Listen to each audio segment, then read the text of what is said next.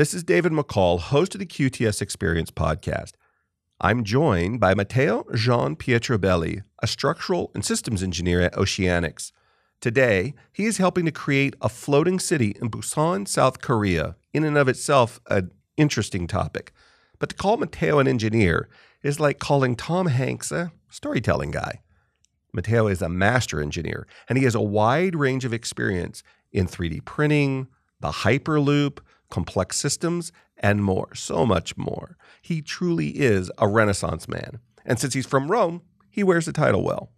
Today, he and I are going to dive into the sciences, engineering, even the philosophies of these topics, and more, a lot more. I'm sure you'll find the conversation very interesting. I found it, and Matteo, extraordinary. Please enjoy the conversation. And now, the QTS Experience. The most valuable commodity on Earth today is data, how we make it, use it, move it, and protect it. My name's David McCall. Join me today for the QTS Experience. 3, 2, 1. Welcome. Welcome to the QTS Experience. Thank you so much, David.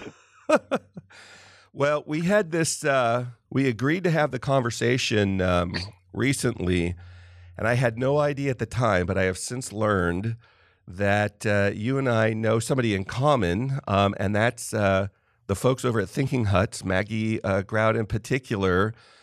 We just published her podcast the other day about 3D printing schools and a phenomenal personal story, and you have a relationship with that group. How small of a world is that? That's so cool. Yeah, it's a small world. It is very small, especially when you start to think about innovation in the AEC industry. Besides her compelling personal story, one of the things that I thought was fascinating was her willingness to collaborate. I find sometimes in technology, it's really cool. The people that are really artistically minded or driven by an idea bigger than themselves, I find are really willing to not only share credit, but to spotlight other people and teams. They're really eager to say, well, I happen to be the person you're interacting with that is bringing this idea or this thing to light, but there's no way that without this group out of Europe and this group out of Chicago and these other people who have volunteered their time and services to help me come up with the concrete solution that would work, or to ship the materials from these other, or whatever it is, I would never have been successful. And she was eager to do that. It's such a mind-blowing thing to think about 3D printing buildings. I'm sorry, go ahead. It really is. It really is. I mean, it's not that new in the sense that there have been some application coming from the 1900s as well.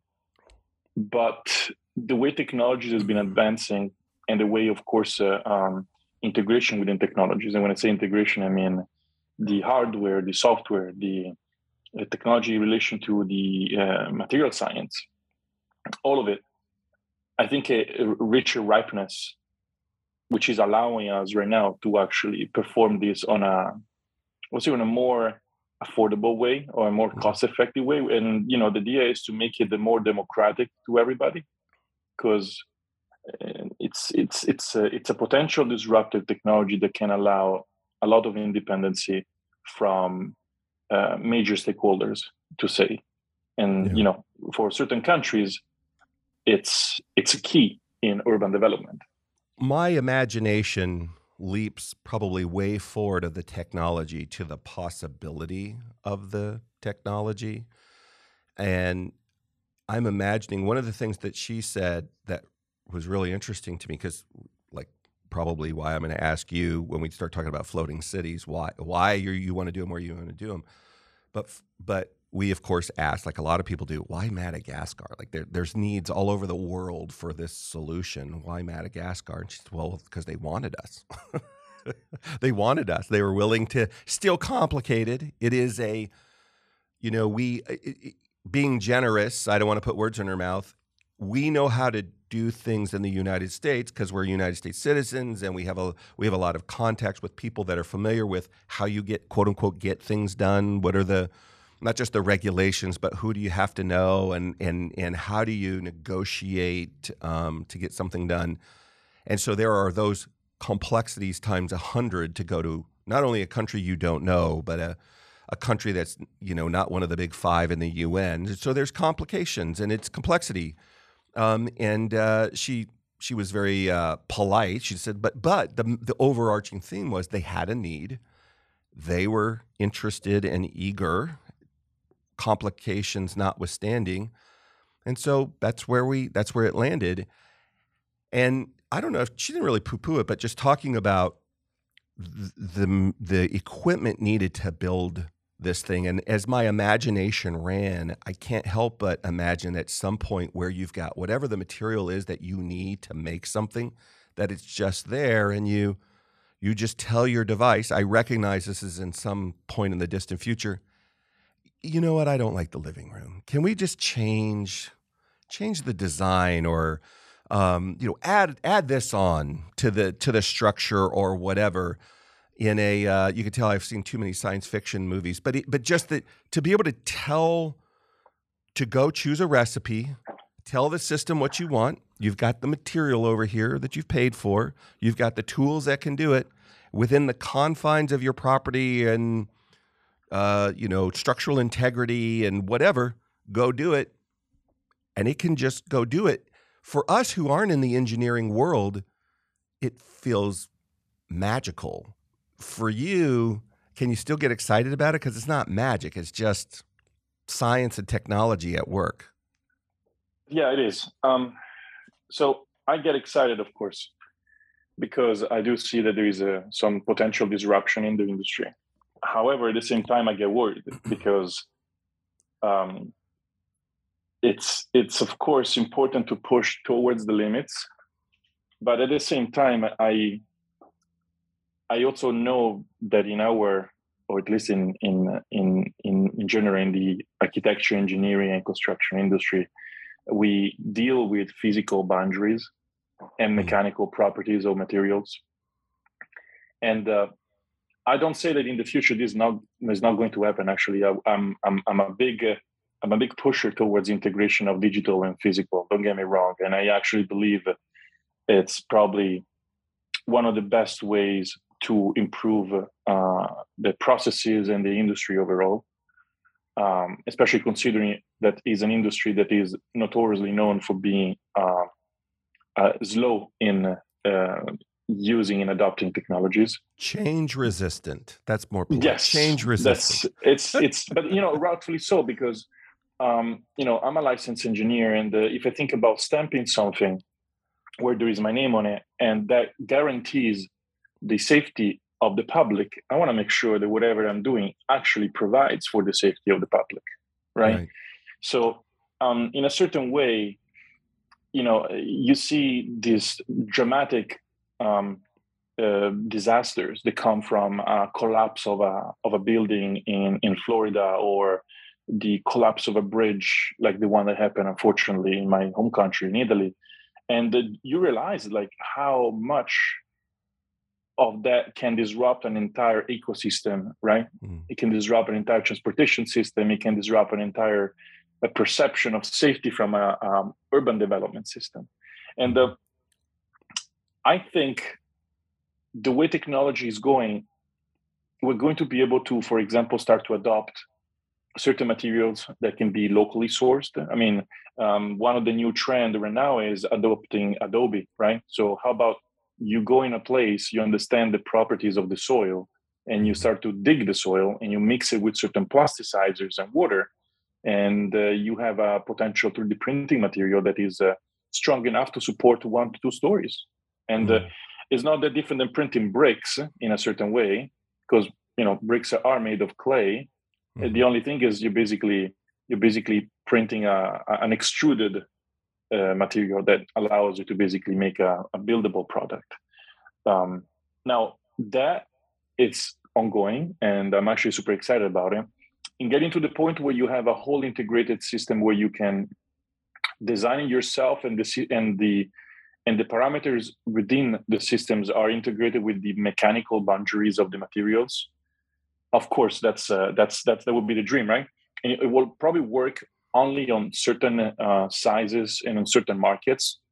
Of course, skyscrapers still have to deal with the incredibly big forces applied onto them, and so there will definitely be some boundaries also on the type of structures and the height and the dimensions overall. But I think we can get there. I don't think it's impossible. It just requires a lot of testing. It requires a lot of QA, quality assurance, and quality control compliance. But it might happen. When we're talking about these things that collapse, one of the things, so the building in Florida is the one I'm most familiar with. I'm aware of the bridge in Italy.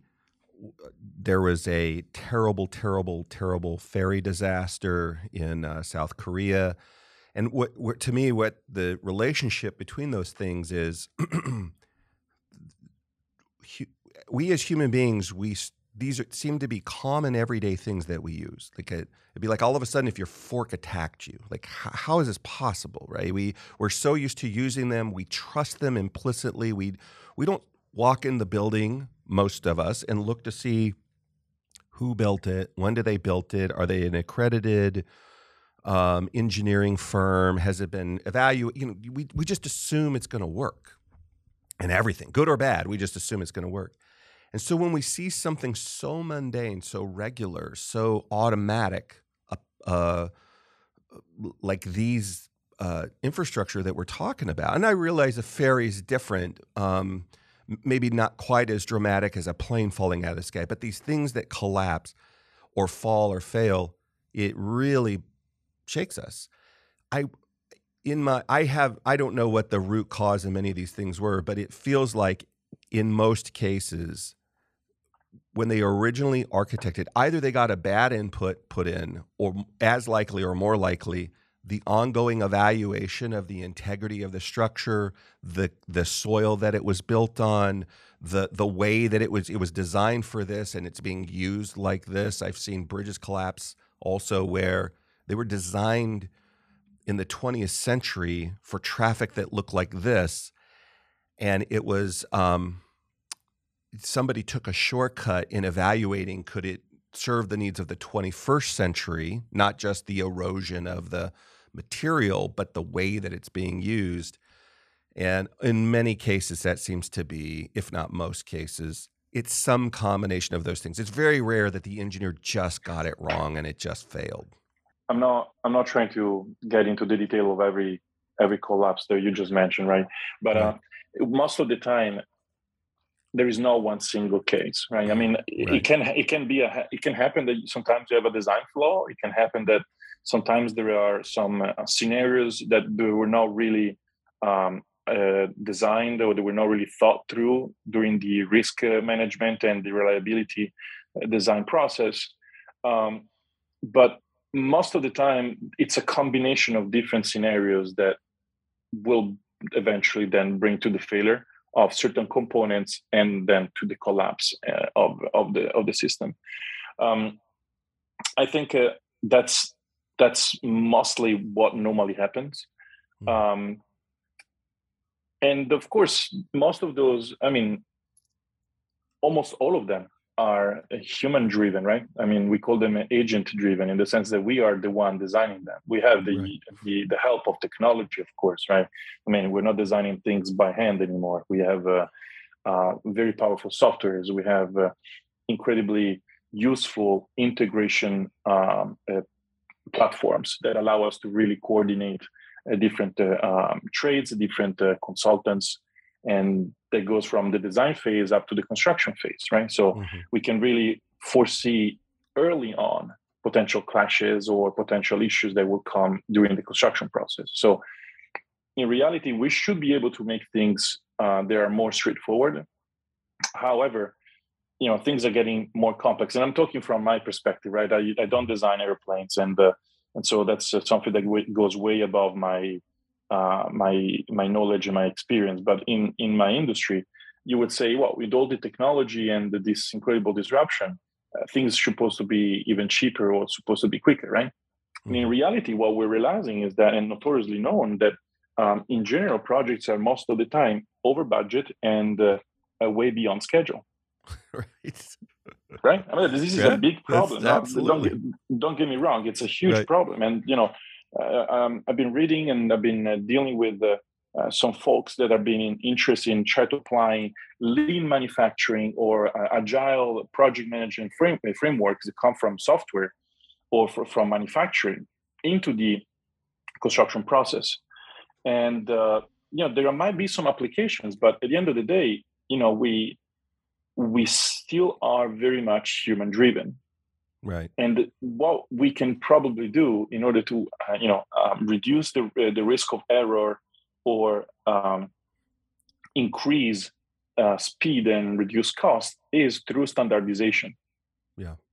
I mean, it's probably the only thing I can see it is, if you do it multiple times and it's basically the same kind of repetitive design, then you can make sure that whatever has been thought through throughout the different processes, it just gets optimized, and you basically have a chance to review it and revisit it multiple times, and therefore it should be safer, and it also should be easier to manufacture because you have an established process.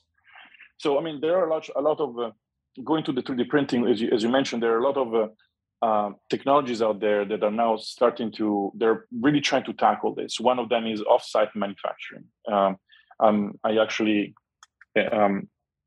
think it's another very useful technology that can be can really solve potentially a lot of issues in the construction site, because most of it is actually done off-site in a controlled environment.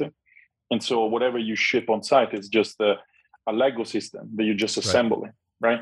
So that works very well. And the same thing is from a 3D printing perspective. Your 3D printing is just the output of a whole process that comes before, in terms of coordination, in terms of integration. And, the other thing is those methods, processes, and technologies are meant to solve another huge problem, which is what is becoming clear in the recent years, which is a shortage of human power. Mm-hmm. We have engineers and technologies and professionals, but we are starting to lack of the human power that is actually there using their hands and their experience and their skills in actually building things. Mm-hmm. Right? And so trades are becoming very rare, and therefore it's very challenging to meet certain demands. So how do you tackle that, right? How do you take into consideration the lack of personnel on site, of real labor, like blue collar people that actually get things done, right? And how do you tackle that, and you make sure that you can still maintain the demand for housing, for example, or for other type of built environment products?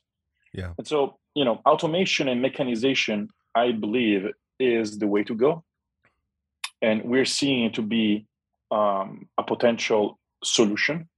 But as you said, this is just a piece of the big machine.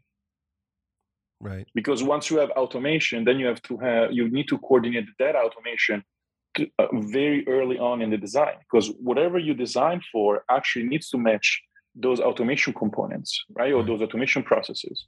So as you said, we're not just dealing with the one piece of equipment. We have to deal with the whole supply chain, or with the whole systems of systems. Right. And that's how it makes it so complex, Earlier this year, I hosted Martin Ford, he's written a number of books. Rise of the Robots, Rule of the Robots are the most recent ones, the ones that I've read. And he's an engineer, and he sometimes gets in, he's very, very polite, very humble. He is an optimist, but he's concerned about how not iRobot, not a general AI, but these automated systems and how they displace, they have the potential to displace the workforce in a significant way. At the same time, though, when I interview people that are in the agricultural world, they're like, look, the big farm's not putting me out of business. My kids don't want to work on the farm. They want to be something else. They want to go build drones. They want to do marine biology. They want to build bridge. Like, nobody wants to be on the farm. Thank you for mentioning it. You see, this is the thing. Like, we still perceive And I wouldn't say that in this way because I really respect labor and blue collar. I mean, I'm an engineer as well, but I spent a lot of time on site. Mm-hmm. And one of the best memories I actually have is on site with people that really get their hand dirty, but they get the job done. And those are the people that really knows how things are built, and they are the people that solve the problem right there on site. So I have the utmost respect for the whole category, for the unions, for the trade workers, and for overall the I would say the people that really use their hands and their brain, of course, because it requires a lot of brain power to know how to use your hand and to know where to put your hand. That's incredible. So what happened is, though, I think, once you experience a life of breaking your back and being out there in the environment, and sometimes this environment is brutal. I worked in Africa, and then I worked in the winters of New York. You don't want to be out there. I mean, for me, those are heroes. I remember them climbing, So the question is, are there fathers and mothers out there that are really hoping for the sons and daughters to live the same life that they lived? Or out there, every father and mother is actually hoping for a better future for their children? Right. And that's the question. I think it's the question of humanity. Sure. We always strive for improvement, for betterment for ourselves, but especially for the next generation, or at least that's how it was to be. I don't know if it is anymore, but that's how I grew up, and that's how I think every parent would hope for their own children. Right. And so I believe, as you mentioned, agriculture, and I'm a big fan of John Deere. I mean, the mechanization of John Deere that happened in the early years of the automotive industry is just fascinating to me. Yeah. Right? It is reducing the labor completely in terms of improving the harvesting or other processing in agriculture is due to mechanization. Right. If, as of now, we can actually all have the same supply of healthy food, would say healthy, quote unquote, it depends, but or fresh at least. It actually is related to that.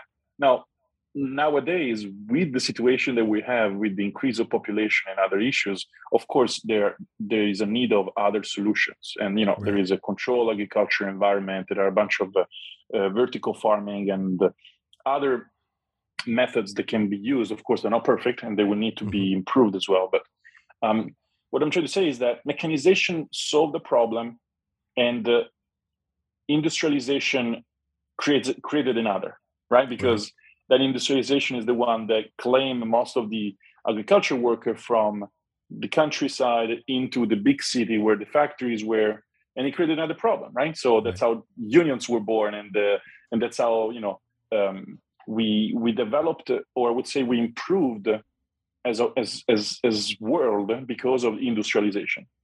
So now we have on a revolution where there is technology that is supposedly taking over, right? And in taking over is basically reducing the amount of people that are needed to perform certain tasks. But if you look at what tasks, what we're trying to do here is, or what technology is trying to do, is to really reducing the tasks that were cumbersome or they were really repetitive. Right. So automation of certain routinary tasks done day by day, year by year, by a certain individual and done directly by a machine, it's definitely cheaper. And we have to say that from a perspective of return of investment for an industrial company on buying a robot to do that. But at the same time, and I don't want to think about this from a selfish point of view, but I would say for that specific human being that was performing the task, how enlightening was to perform that task. Right. Well, there are better options to use your life. That's what I'm thinking. We have a podcast that we're going to release here soon with or by the time this comes out, it will be released with Dr. Eric Hinnerman, and he is he's up in New York. And his specialty is an MIT guy. He's not at MIT now, but I think he's at Stevens Institute. But their thing with automation is, he said, imagine you're a Navy diver, but not a rescue diver. Your job is to sit in the Potomac and clean ships. Mm-hmm. So it's the same thing every day. It's not complicated. No disrespect intended. It's not complicated. The environment that you work in is dirty. It's nasty. It's cold. It's dangerous. Ships are moving. If there's a mistake, it's not easy to get out of the way. And so he said, we're focused on the dull, the dirty, and the dangerous. How do we use machines to do those things through mechanization, automation, artificial intelligence, and while they're there, because the machine's not afraid. It can sit there and it can do an evaluation of the systems, come back, dump its data, and then the other machines evaluate how efficient it was, what corollaries can we draw, so the next time we go to clean, we do it, start on this part of the boat, when the current's like this, here's all the things we can do. And now we know that person that we displace needs a job. How do we elevate them in the process? And my guests have heard before, in California in the 60s, the state was sued by a company because one of their universities participated in the development of a tomato picker. And they said, you use public money to displace tomato pickers, and that's immoral. Not an unfair argument. I don't mind the argument. Let's see what the facts are. When they went through it, what they discovered was a couple things. One, they did displace a lot of tomato workers. But the original tomato pickers couldn't pick tomatoes because they were too soft. So they had to basically make hybrid tomatoes that were a little bit firmer. So they created a whole nother industry. They developed tomato pickers that could go down exponentially faster than the other people could, and they showed up every day, and they did all these things. Even with all costs of development and operation factored in, it was much less expensive to do that and more reliable. Now all of a sudden they have back in the warehouse all these tomatoes. So those people that were in the field got moved into the building, got paid more money, and now they're in an upper part of and I'm not saying it works this way beautifully in every perspective, but this is the big idea. So they got moved up. Now they're doing this part of the job for more money. They didn't need more people. They just used these people because they were making so much. The marketplace, the cost of tomatoes went down because there's so many tomatoes and now more people can afford them. And by the way, accidentally, they created a whole new industry. Some people only like those soft tomatoes that tomato pickers can't pick. So I'll pay you extra money to give me the boutique experience to pick soft, squishy, vulnerable boutique tomatoes, and now they're small tomato grower. It was such a phenomenal case that it was eventually thrown out of court. Nobody was denigrated. I would be concerned about displacing people and whatever. And then lastly, I'm not an expert in this area. I'm going to say it. I only know it from anecdotal information, but it's an area that I want to explore. When we're talking about population, there are parts of the world where populations are continuing to grow, if not explode. But there are a lot of parts of the world, as I understand it, I could be wrong, the United States, China, India, some others, where because our culture has changed, the population has not grown as much. And so the workforce that was available during the baby boomer and shortly thereafter generation to do the manufacturing, to do those things in these traditional countries, it's not there. It's in other places that may not have infrastructure developed yet, that may not have opportunity yet or training or any of these other things. While we wait for those to be developed, what are we, it's not as easy as the evil empire of automation. These systems, we're going to talk about hopefully this more towards the end about the integration of systems, but it's complicated, but they're just tools. And if we don't figure out a way to adjust to the changing conditions around us, whether it's the availability of people or people that are interested in things or the costs of things, we're going to have the energy problems that we have. We're going to have the manufacturing problems that we have. And we're going to have the environmental problems that we have. Sorry, I didn't mean to go on my tandem there, but I'm becoming more aware of these things through the course of these discussions, and it feels like we shouldn't demonize. Not that you were. I think we're saying the same thing. Look, let's embrace them and evaluate them and not be afraid of them. I think the same. I mean, fear doesn't bring us anywhere. Concerns does, right? Openly minded and objective concerns. They're not driven by any political colors or any philosophical colors. it's a pure understanding of the pros and cons and how we can deal with them. Because the other thing is, eventually, technology will be embraced, but companies, they're realizing that there is a betterment in their profit. I mean, this is how capitalism works, right? So, and again, I'm not trying to be a pro-capitalist or pro-socialist or anything like that, but because salaries are made by companies that are healthy, and companies that are healthy are companies that makes a good a good return on their investment and a good profit. Right. It's inevitable for most of them to realize that at a certain point there is a benefit in replacing certain tasks with automation.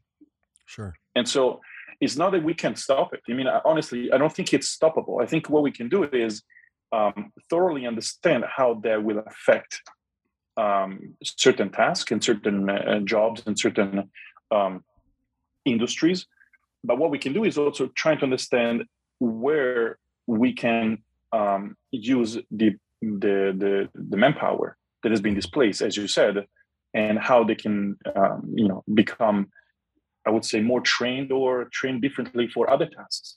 Sure. I mean, who's going to maintain those robots? Who's going to maintain those drones? Who's going to make sure and check that the software is still working, right? I mean, who is going to improve their operations? And there's a whole set of new opportunities, I think, that will open up that are probably safer and probably better than the individual doing and accomplishing and performing the specific task done by a robot or by a mechanized system.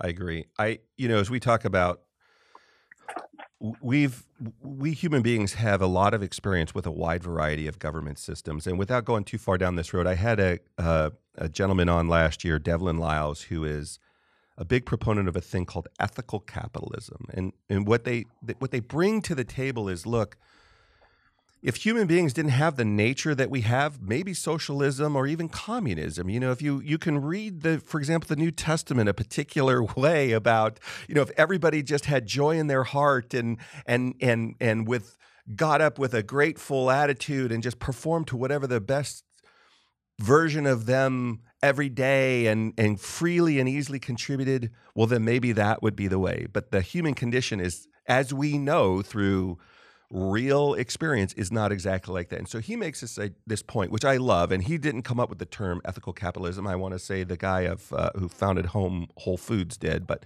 whoever. But the concept behind it is just simply, look, the purpose of a building can't be profit. It is a requirement of a company to be profitable, any more than your purpose is to eat, to breathe, and to drink. No, you can't survive. You can't be healthy if you're not ingesting the right foods, if you're not hydrated correctly, if you're not sleeping correctly. You will have a miserable life. You will also have a miserable life if intellectually your purpose is just those things. You will be a shallow, hedonistic, broken person that not very many people will want to be around. So that's not your purpose, but it is absolutely a requirement. If not, if you don't have oxygen, you're not here very long. And so 100% agree with those things.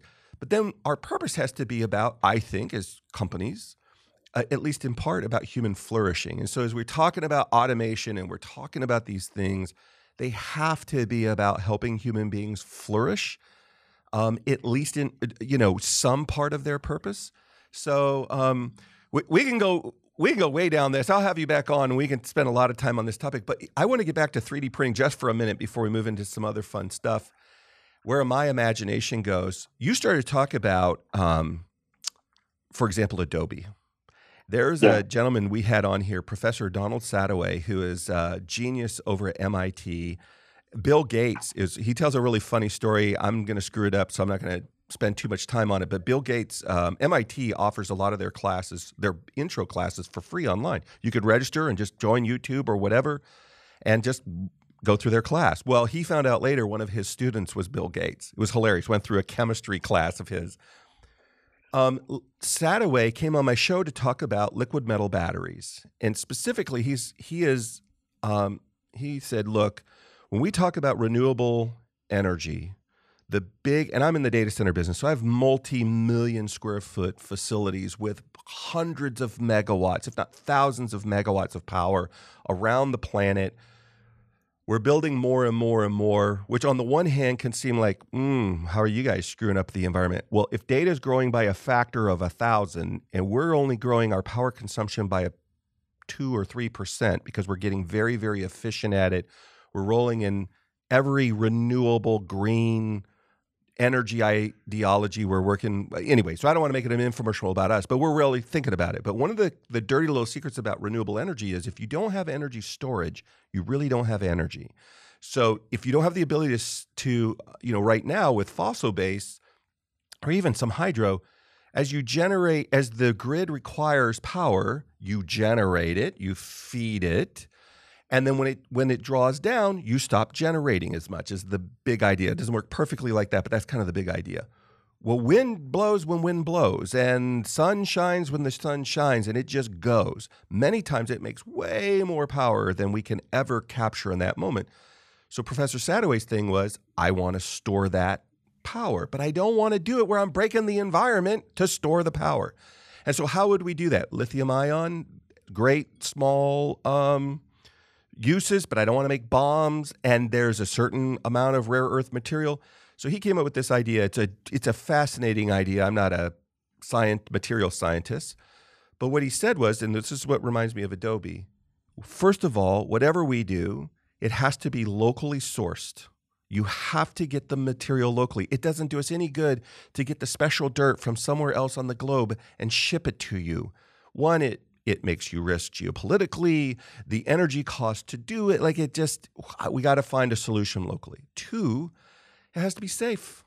It has to be safe. We don't want to make bombs. We don't want to blow things up. It's got to be safe. It's got to be able to, in the world of engineering, have structural integrity. And third, it has to be easy and cheap. Cheap and easy. Easy to operate, safe, not expensive, so that the haves have it, 10% of the population, but the other 90% don't. And so with this is in mind, and he's got a poet's soul. I dig it. The 75-year-old scientist at MIT working through combinatorial chemistry. But his purpose is, how do I help human beings flourish by bringing a solution like that? So when we're talking about 3D printing facilities or buildings, I love the idea of, well, what resources do I have around me that we can introduce into this slurry or whatever it is, either to create the building or to power it or to maintain it, that I don't have to ship from somewhere else, that I can just build locally. Does any of that make sense? No, it does. It does. I mean, that's how it was done back in the days. I mean, those dry rock walls, right, and the first settlements were done by using rocks that you can actually find locally. And right, then they realized that you can actually blend and manipulate a certain soil, like clay. You can cook it and make it strong enough to support loads. And I mean, I have to say, being Italian, I've been exposed to the Roman Empire and what they did with those very specific type of bricks. And, some of those structures are still standing today. So, and they didn't transport things from somewhere else. They use what they found. And that's how actually some of these incredible concrete that they developed were found, because they use local materials, and eventually they realize, oh, wait, hold on, look at this. Using volcanic ashes allow us to actually make the concrete even stronger throughout time and to pour it in the water. Okay, but that's, lucky strike, but it worked. Right. So again, I'm not trying to say that we all should go through the lucky strike, but the idea is using locally sourced materials is, of course, as much as possible, because eventually we also have to consider the urban development that is necessary around the world. Otherwise we live in a fairy tale. But as much as possible, especially for young developing countries, I think it's very important, and in a way to use it systematically, actually. Mm-hmm. And in order to basically guarantee repeatability with the same quality output, with the reduced amount of manpower, then it becomes a really a no-brainer, right? Right. So yeah, I'm looking forward to the day when smart people like you can input into the system. Let me pause. We're going to talk about bacon for a minute. love bacon. So Yeah. So there are microwaves or tools out there now that are being developed that have cameras in them. So you bring your bacon, you put your bacon in, the microwave knows the barometric pressure, it knows the temperature at which you're going to cook this thing. So it goes through a cooking process, and the cameras are evaluating the bacon. So when you take it out and you eat it, then you self-report, this was delicious, it was crispy, or it was soft, or whatever. This was my experience with the bacon. And the computer comes alongside, or the device comes alongside and says, well, here's how it was cooked. This was the temperature that you put it in. Through the cameras, I can determine the fat content and the meat content, like everything. Like I've got it 100%. I've got the digital twin of this thing, and this is my personal experience. And now I upload it to the cloud. And the other owners of these devices say, I like that. I want that experience, but I live in Denver, or I live at sea level, or whatever. So they download the recipe, and the computer adjusts for the variables, its cooking, its wattage, its barometric pressure, all these other things. And it attempts to recreate, and the cameras are looking at it. Look, and it's comparing the image of the recipe that you uploaded and it's whatever. And then you experience, and then you get to give your critique. Yes, that was what I imagined that one, or maybe it was, whatever your thing was. And then you upload that. Well, as more and more people share this, eventually you build a pool that you can draw from to nuance that, right? I'm looking forward to the day when smart engineers will put in, look, if you're going to build a home of certain dimensions, or you're going to build anything, there are real structural components in it for it to have a roof that can support a snow load or a rain load or a whatever. This is what it looks like. But you get to, within the confines of that, go into your tool and say, kind of like bacon, hey, I want a structure that is this big or can perform this function, and this is the environment that I live in, and this is the aesthetic that I want. I want the pigmentation to look like this. I want the theme to look like this, so it fits into my HOA or my neighbor or whatever. And you can just, if maybe not actually print it, because you don't have a 3D printer there, not everybody has a construction level 3D printer available, but I can at least publish it and take it to somebody who can manufacture it in the region, and then deliver it in a modular way to your property and deliver it. Like I feel like that's the inevitable conclusion of some of the things that we're working on now.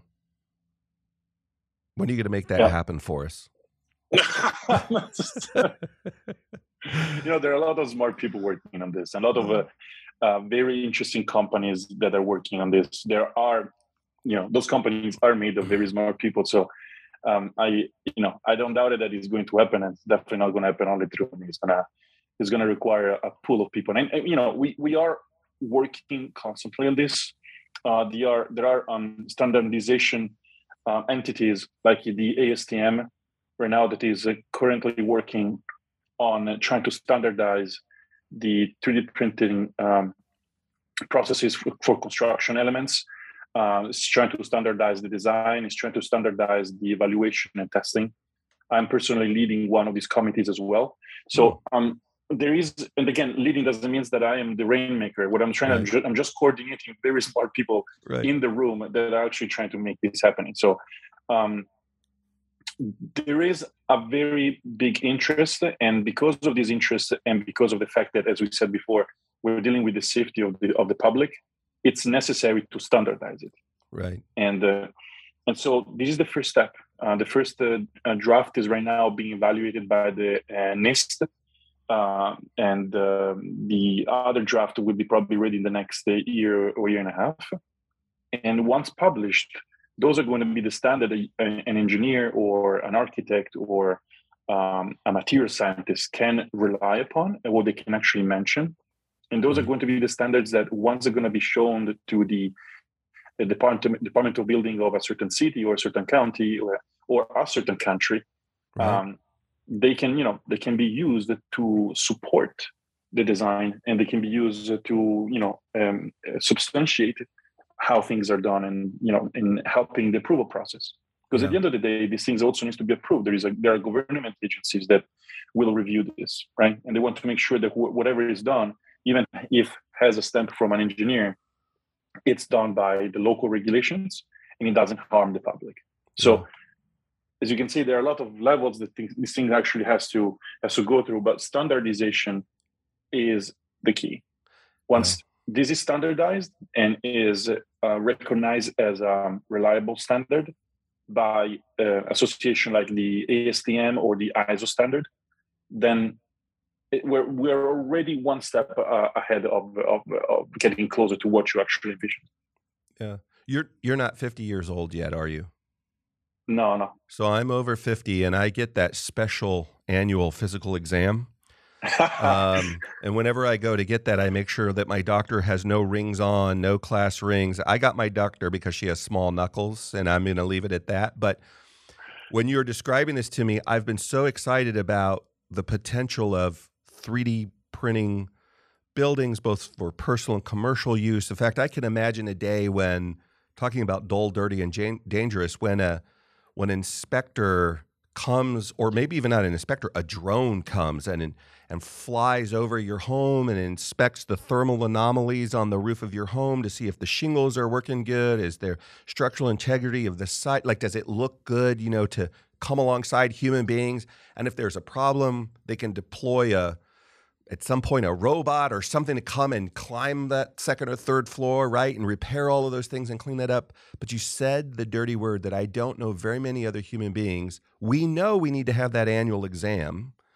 We just don't look forward to it. Maybe if you do, please don't confess to it, but we don't look forward to that annual exam. And that's the building permit person. You touched a vein with me, because I'm trying to have a building built in my backyard for my wife is an artist in a studio.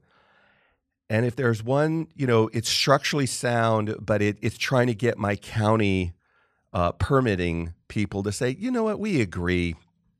And that's where it just always, not a lot of us are really we know we need them. I'm not saying I want to be in anything that's not permitted, but they drive me crazy. Well, the thing is, in my experience, they are one of the most important stakeholder in your project. Sure. And rightfully so. And they are, I would say, probably your biggest supporter, but also your stronger adversary. Yeah. And they have to be.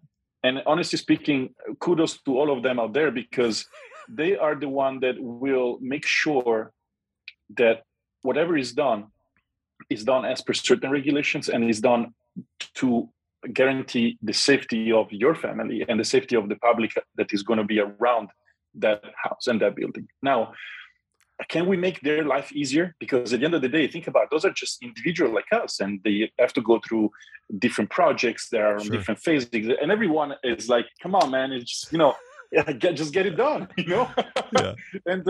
And of course, that's their liability. There is their name. They're going to be the one putting the signature on those documents, right? So, how we can make their life easier? And you mentioned a drone coming up and doing the survey, and I'm going to counter. I'll give you another food for thought. What about the printer that is actually printing, having a camera, already being able to understand how the flow of the concrete was,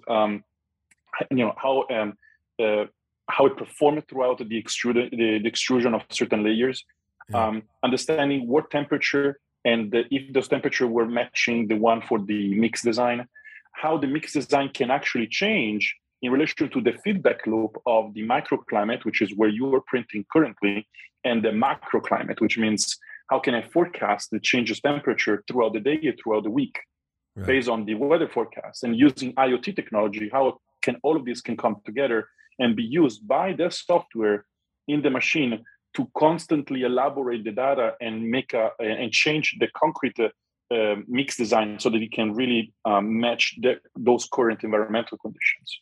And if I have that, how can all of that be being transferred directly into the server where the DOB, the Department of Building, or the building officials can actually have access to it. And when I say can actually have access, means it's not the guy that has to log in and check those data, but having a system that it can be, AI driven, can, go through and sort these files that are standardized files, and those files can actually be checked by the system. The system can flag areas where these files will actually say, hey, look, here we didn't really get the chance to readapt with the concrete mix, or in the way we flow here, we realized there was some issues with the pumps.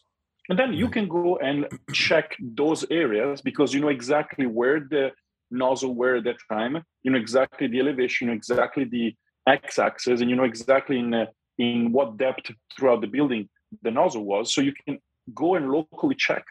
If it's something different, you can do some local testing. You can reproduce that mix design and do some testing in the lab. So there are ways that we can try to optimize and improve their job. Because their job is important. It's just, I think right now it needs to be helped, in the sense that we need to expedite it. We need to help them in, having less redundancy. Yeah, we want to. We do that, and we do that in my. Excuse me. No worries. We do something very similar in my industry where we get so much data. I mean, we have millions of data points in a data center. In what our teams have built are systems that are looking for anomalies, that are looking for, because I've got millions of square foot of roof. I've got all of these detectors. I've got all of these things. We don't have the manpower. The amount of manpower doesn't exist to go sort of with a straw and inspect every inch of the roof. So we're looking for anomalies. We're looking for detectors and sensors and inputs that say, hey, and there's degrees of anomaly. This is right, green right down the middle. This is red, automatically dumped. Don't say go, send a person there, no drone necessary. We need to evaluate this, or just shelve that whole thing and redo it. It's not even near. But most of the time, you have somewhere on the spectrum where it's, it may be okay. We either got incomplete data, because it's tools, or it's not matching. I have when I get an EKG, I always have to tell the people, look, part of my EKG, it's normal. I've been tested 100 ways from Sunday, from being in the Army and airborne and extreme sports and being fat, and I've been tested a million times. One of the sides of my heart is just a tick. It's not bad. It's just a tick different. So it's a slight anomaly. If I don't warn the tech who's looking at that, hold on, get the nitro ready. No. Confirm it with other stuff. I'm not saying it couldn't be a sign of a problem, but if there's no other confirmation, this is a regular, unusual pattern from my unique body. Yeah. And that's where we can leverage data. And if we can make life easier for that permit guy, I just think in my particular case, Matteo, of me saying, what the heck do you want here? That probably didn't start things off right. So maybe there's a personal issue there, and it's not about the data or the design.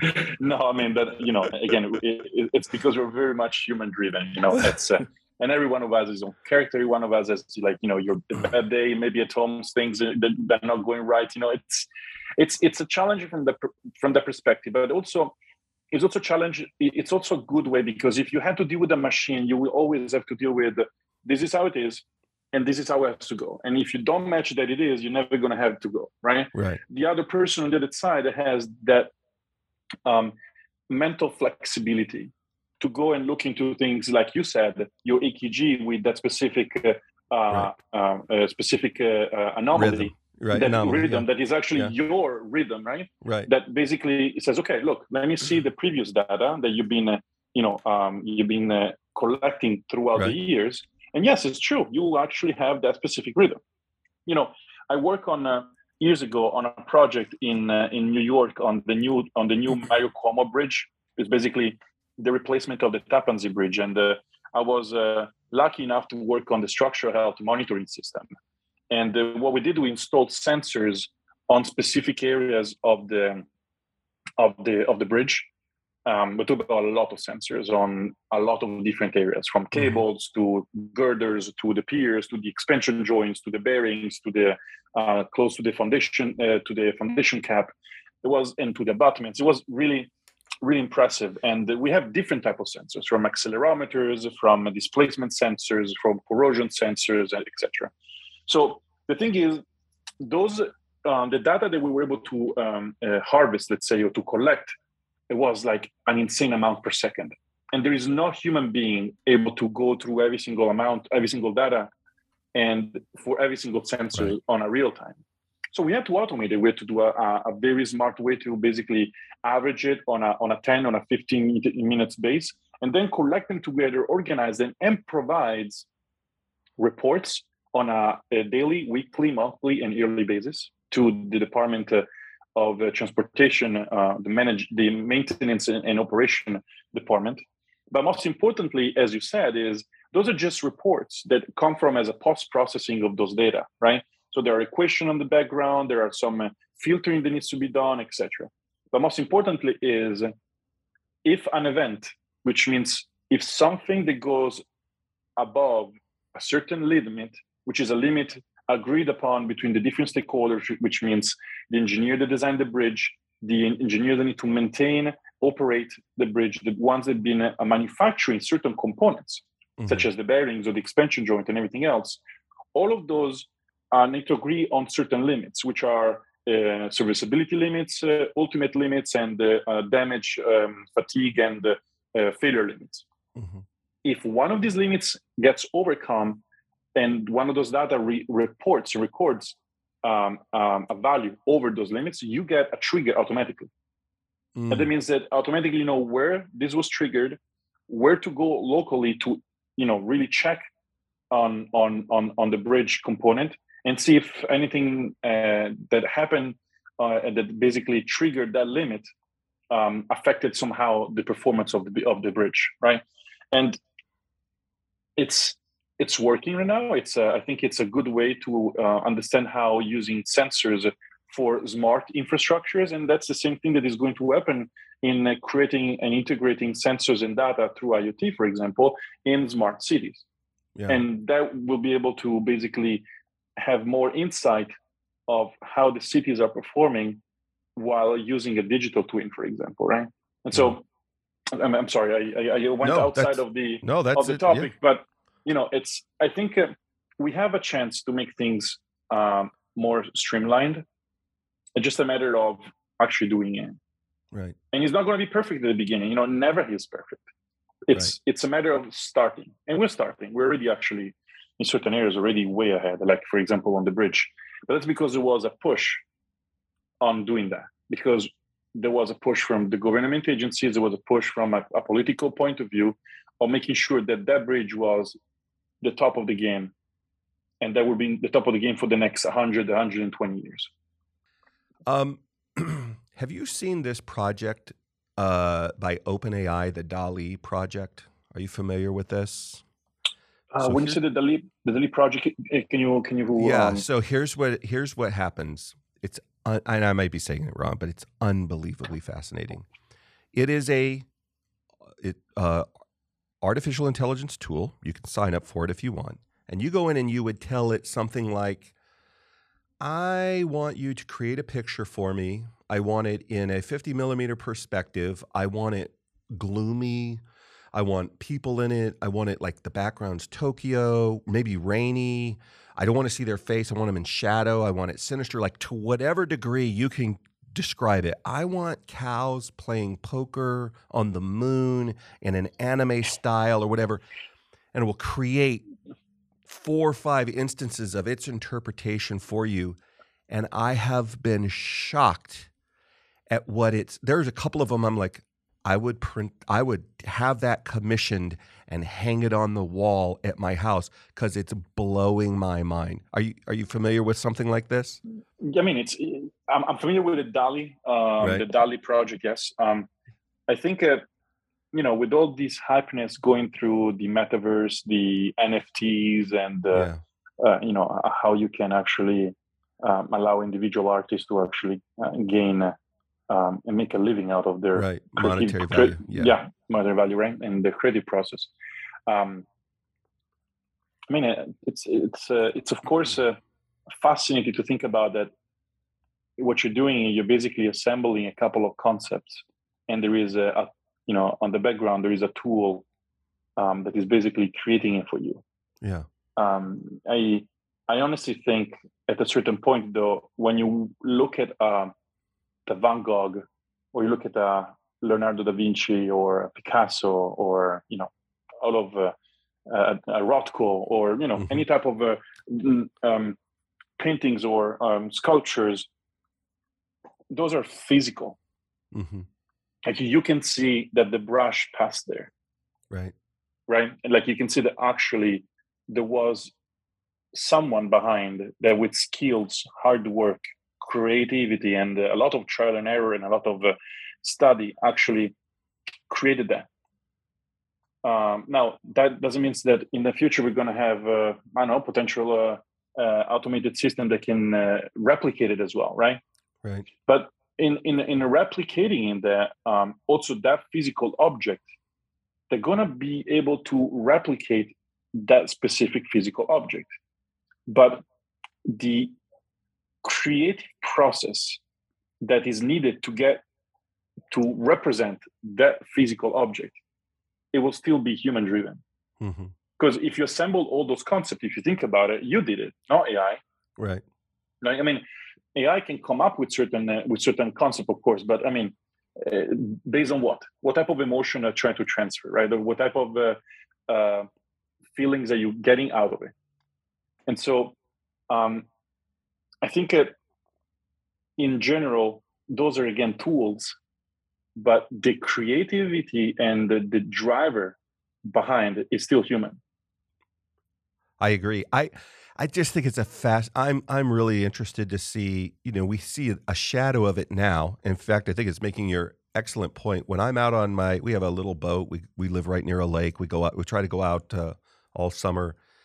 And over the summer, we just drove back and forth from Florida. And what I realized was over the summer, we had been compiling a playlist of songs. Wasn't even really paying attention to it. So Spotify or whatever tool we were using, as we thumbs up or thumbs down songs that fit a mood or fit or whatever, as we're driving along, it was a long drive for us. We're like, we didn't hear one song we didn't like. On the one hand, that was great. On the other hand, we didn't get introduced to any new music. Well, over the summer, what we loved was we didn't make the tool stick to only things that we like suggest, if I loved this song by this band, depending upon what mood I'm in, what, a whole bunch of other people like that too, and they also liked this other one. We discovered so much new music that then got put into our list. In the drive, we just played our thumbs up list, like our stuff that we wanted that we had thumbed up. But when we're out on the lake and we're just, it's a corporate podcast, so I can't talk about everything that we did on the lake, liquid or whatever, but that'd be fun. It was fun, it was cool to see the tool, but I had to tell it. Yes. These are the things that evoke an emotion in me. Mm-hmm. Whereas if I was a person, another human being, I sort of have an intuitiveness about people of my generation of the things, generally speaking, that they would resonate with, and I could suggest without having to hear their playlist. But but anyway, I don't know if we'll ever get to where machines, I hope not. I feel like we lose something then. But that, one of the things that's beautiful about when you go to see art is the imperfection. One of my friends, we've had some Grammy-nominated singer-songwriters in here talking about NFTs, and on the one hand, it's never been easier to make and distribute music. On the other, at the same time, it's never been harder. They couldn't imagine with the crappy record deals they got in the 70s and the 60s that it would be worse in the future, but it, in many ways, is much worse. But what they talk about is the benefit of technology to allow them to have complete control and nuance, and they don't need a whole band, and that's great. They want that. We just don't want to compromise what's the word I'm looking for? The workman's got to earn his wages. If you work for it, if you create it, you should be able to assign a monetary value and not have it stolen from you, whatever it is. And I don't think anybody disagrees with that. But anyway, so just to see it, they also don't believe that in the near term that machines, while they can replicate things, and they don't think they're technology savvy people. They're like, look, it can replicate things in emotion and whatever, but we're probably some time away from it by itself without any input, creating a unique experience that evokes things. Maybe not, but that's what they think today. No, and I tend to agree, actually. Not just that, I agree in the sense that, going back to the playlist choice and not the playlist, sorry, basically the selection of tracks based on the inputs you gave to the system. Those are inputs that come from you. Right. And so you're still the one that is telling the system what to do. And the system is actually very smart and is able to understand the type of music that will match certain patterns. Right. And I do the same thing too, by the way. I have I don't know if I can mention the platform I'm in to listen to the music. Yeah. So I'm using Spotify, and I love it. And I have the weekly release, right? And weekly release has thumbs up and thumbs down. And I gotta say, I'm a big fan of electronic music, and so for me, it's not really a big deal to don't have the drummer and the bass. I do enjoy blues as well, but let's say recently I've been a little bit more into that. Right. And the thing is, it's doing a great job in actually finding tracks, not all the time, but recently in finding that I actually enjoy. Yeah. So, but again, those are tracks that I enjoy because I'm the one providing the input. Right. Right. Well, one of the things that you're providing input in, which is how I discovered you, was floating cities. So that's not a very elegant segue, but I want to, before we run out of time, because I'll keep going down, such a fun person to talk to. When we say, if somebody were to come to me just casually and say, hey, have you heard about the floating city? The first thing that would occur to me is, yes, we call it an aircraft carrier. If you have 1,000 times I've heard this described. I was in the Army. So many of my friends, especially in my industry, spent a lot of time on aircraft carriers. And it's unique in a Navy vessel in that it deploys for a very long time. It's got to be self-contained. They do have a little bit of interaction between the shore, ferrying things in or out, but it's its own medical facility. It's its own lodging. It's its own entertainment. I don't know that the floating cities you work on have, nuclear-tipped aircraft out there ready to intervene and on behalf of a nation. But aside from that, like it's transportation. It's all of these. It's a judicial system. It's all of these things with many thousands of people, and it has to be fully self-contained for long periods of time with limited access to resupply. And so when you describe a floating city, before we get into why, what is it that you imagine that your team is trying to engineer? Well, so yes, first of all, the reason why. The reason why is mostly related to the difficulties and the challenges that we are facing right now, and I think that the world will be facing in the future. Okay. We're going through notoriously some changes in the climate, and we have some forecast models, which again are forecast models, so they're not necessarily accurate, but we can see from what's happening year by year that there is a change in temperatures, that water level and seawater level is actually rising. And we're also noticing that there are certain areas of the world that are getting more humid. Right. And humidity plays a big role in the way we are envisioning this, is because humidity in the future, based on, these forecast models, will become so intense that certain areas of the world that we believe in what they call the wet bulb areas won't even be able to live there because what do they call their wet bulb? Wet bulb, yes. Okay. Instead of being dry bulb, it's basically the wet bulb, and that means that the humidity percentage it's so high that our skin cannot breathe, and so we actually will die in a matter of hours. Wow! If we stay there, so that goes in alignment with also certain areas of the world that were now being forced to relocate due to the fact that the seawater level is rising. And that points out to what the problem of climate refugees. And the climate refugees has been doing so. I mean, climate is creating refugees, especially in the recent year. That is something that the amount of refugees is higher than any war so far. That displaced the refugees. I didn't know that. Yeah, that's because there is not really a legal framework for climate refugees. Wow. Like climate refugees is a definition, but legally they're not perceived as such. Right. Because I mean, I actually don't have right now the exactly the legal language, but language that talks about refugees from like a legal perspective mention natural disasters. It mentions wars displaced by outside events that are related to war, but not related to climate. So once you have people moving from one country to the other country, you cannot really claim them, or you cannot frame them as refugees.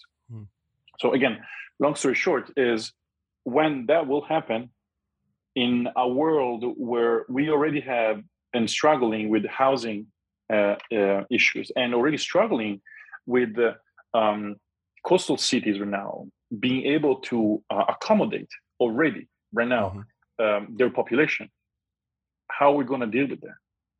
I mean, coastal cities are notoriously known for being the wealthiest cities in the world. And that's because they are the hub for commerce, and they're the hub where goods get transported. And, that's basically the hub for economy. Right. And so they're known to be the wealthiest and also the most populated cities in the world. So once you actually have to relocate people, or once you have a seawater level rising that will impact first, guess what? The coastal cities, how are we going to have to deal with that? And so, there are a lot of ideas going out there. There is land reclamation. So how about I just get a big load of sand from one place, destroying ecosystem, geomorphology, and the geobalance as well. I just grab it completely and then poof, I dump it in front of the coast, and I create land. First of all, not sustainable. Second of all, it takes so many years to actually be able to settle the land in order to make it actually strong enough to support certain weights. I mean, there are technologies that can expedite it, but the cost is incredible. It's just immense. And so one of the solutions is, instead of fighting the water, we can welcome it. And in order to welcome it, instead of building walls, is why don't we just go on top of it? And so in order to be on top of it, it goes to the point of like, how about creating something that works in the sense like utilize the physics of a vessel, so it floats, but at the same time is able to accommodate people that are actually living on it. And so that's how the whole idea started with the two co-founders of Oceanix, and that's how I actually got involved, because they needed an engineer that had experience from a civil engineering perspective, from a system engineering perspective as well. And the idea is how we integrate all of these systems together in order to basically represent a plugin of coastal cities that can be attached physically to the existing city framework, but at the same time they can also be completely independent and autonomous from a system perspective, like in terms of energy, in terms of water, in terms of waste, in terms of food and mobility. And so that's what we did. That's what we showed at the United Nations, and that was our concept design of the first 3 platform in South Korea, Busan, in the North Port. Is the primary idea, or is it? I don't know if easy is the right word, but is the in the beginning the best deployment where you have already a city infrastructure to extend from, or is it regardless? It's so fully self-contained that you can just go find a harbor or an area that would make a good location, and let's just build it uniquely there. In terms of starting, what's the ideal situation? I mean, the ideal situations are coastal cities with already an harbor. A lot of these harbor right now are reaching their their expected life, their life expectancy, Right. let's say. And so they have to be reused or utilized in different ways.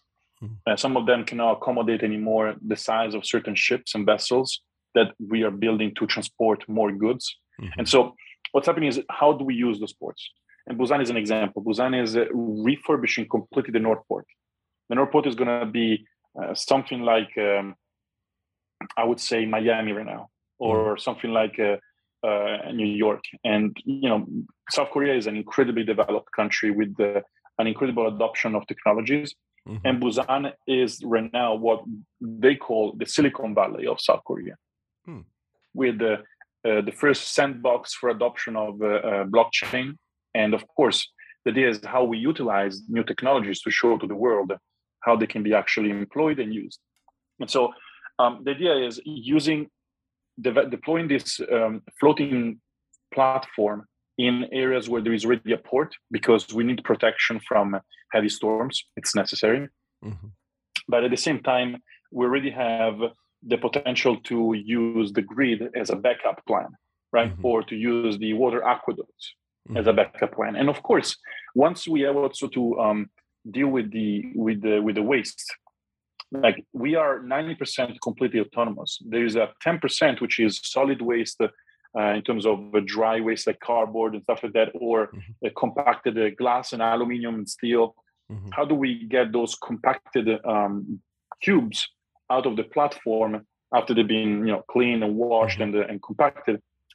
We have to basically transfer in a bigger facility where they can be recycled or they can be disposed properly. Mm-hmm. And that's necessary, right?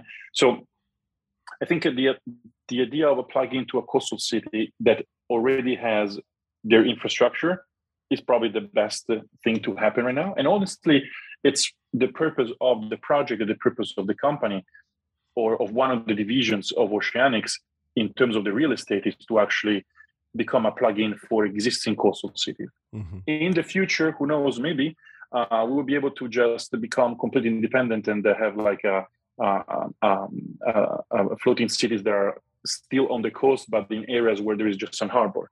However, I personally believe that the idea is to actually solve a problem and to help humanity.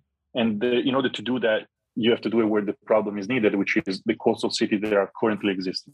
Right. We're not trying to create like a safe haven that has no sense of purpose. You know what I mean?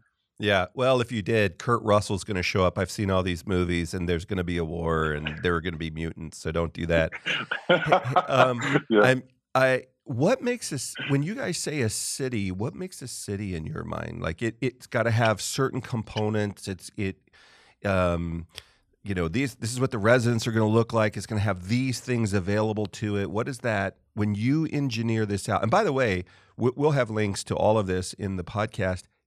The rendering that you have made, your teams, is so beautiful. Sorry, you're the teams. I recognize you're the face of a large group of people. Yes. It's so beautiful and so interesting. There's your website, Oceanix website, has a lot of information. You can find it on YouTube. There's a number of conversations that have been created and published about it. It's just beautiful. I mean, it looks like a place you would want to live in. But other than the aesthetic of it, what makes a city a city?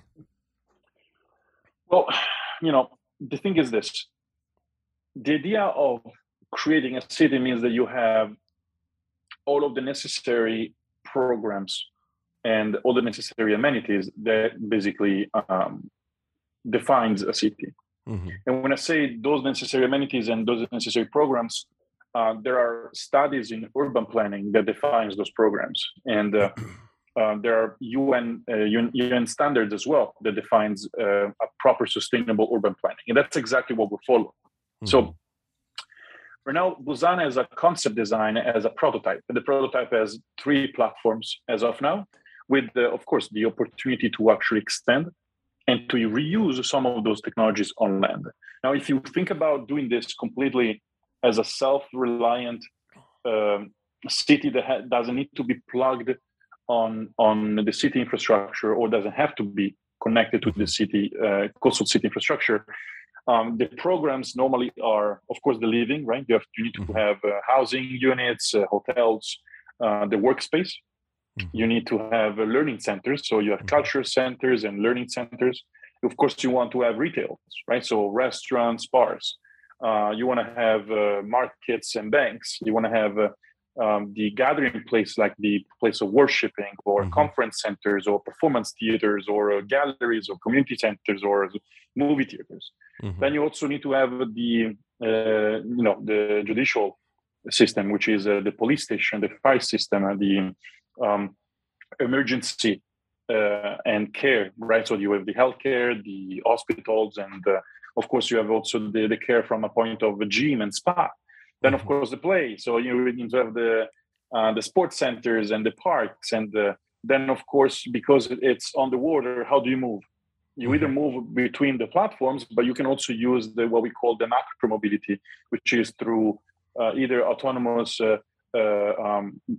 boats, or flexible roadways, or sheltered marinas. Then you have the maintenance and the food grow, and the water treatment centers, the electric grid, and the harvesting and distribution system, and then the waste for compost, for any type of waste. That's overall what basically defines a city. But that's the long shot. Right now, the low-hanging fruit from that perspective, from the real estate division of Oceanix, is the prototype in Busan, which is living, lodging, which is an eco hotel, and workspace. And it's a plug-in onto phase 1 of the redevelopment project of the North Port of Busan, and it's part of the urban planning development project of the North Port. So it basically fits in the needs of the redevelopment of the North Port. Is there a limit when you? There is a limit, I'm sure, but I imagine when are these so customizable? It feels like they'd have to be, that to expand them, not in that. Kind of like we were talking about 3D printing before. Look, you've got these digital twins, you've got these components, and in theory, you could I just need to expand this thing, which is pretty easy. Like, I'm imagining my property. I live on about a half acre. I have a modest-sized home, and if I had the ability to make something that has structural integrity and wouldn't overwhelm, for example, my waste system or whatever, or the amount of power that's coming into my home. Those few things, and obviously property space, to be able to walk over and push a button and say, you know what, I want a third bay on my garage because we've got a bunch of other stuff over there. In theory, I could see at some point, it's not particularly complicated. Improve the foundation and add this thing onto it. And this is because I'm not an engineer, so it doesn't seem very complicated. But it doesn't, all things considered, it doesn't seem very complicated to expand it. We do it all the time. We have people come out easily, and they're not doing soil samples. They're just expanding, and it gets inspected and approved. I would imagine for something like this, if as you're deploying beyond the prototype, I mean, I have an actual, we're 25 years down the road, functioning cities, not just the upkeep on them. I think a lot of us, anybody who's been around the water knows that's an exponential degree of difficulty to keep things functioning because of those environmental elements. But to expand or adjust, is there a limit to how deep this can be, to how much shelter it needs? Like, as you're imagining that, what are some of the things? There's got to be like already a projected life expectancy, not in terms of how long it will be along, but how big it can get before you have to move to a different harbor. I'm not sure absolutely. Exactly how to way to describe it, but it feels like you've got levels of difficulty that you don't have on, terra firma. Absolutely. No. I mean, it's definitely a solution that cannot match what is available on land, right? And that is a given, but that is also a given from a perspective of the complicancies of the problems that we're facing right now. So there's going to be some situations where if you have your own land, of course, and you have space to expand it, you can totally do it, right? However, if you think about it from a New York City perspective, for example, right, and you live in a building inside of a unit in an apartment, you really cannot expand. The only way to expand is to go into a new apartment that's a little bit bigger, right? And so the concept is very similar in the way we're envisioning for the floating city. You know, the water, it's not like land.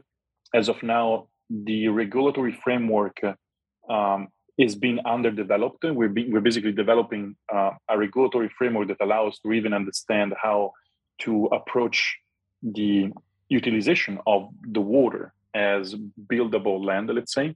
And now also because we're dealing with a floating component, the way the buildings are going to be laid out plays a role in the leveling of the platform, as well as in the comfort of the platform itself. Because winds, the way the fact that the extinguisher is floating up and down, we have to take into consideration some environmental conditions, which are very similar in a certain way to environmental conditions for a high rise in any city, right? You have heavy winds, and those buildings actually sway. And so you have to take that into consideration. And when there is heavy winds in Florida, people just leave those buildings.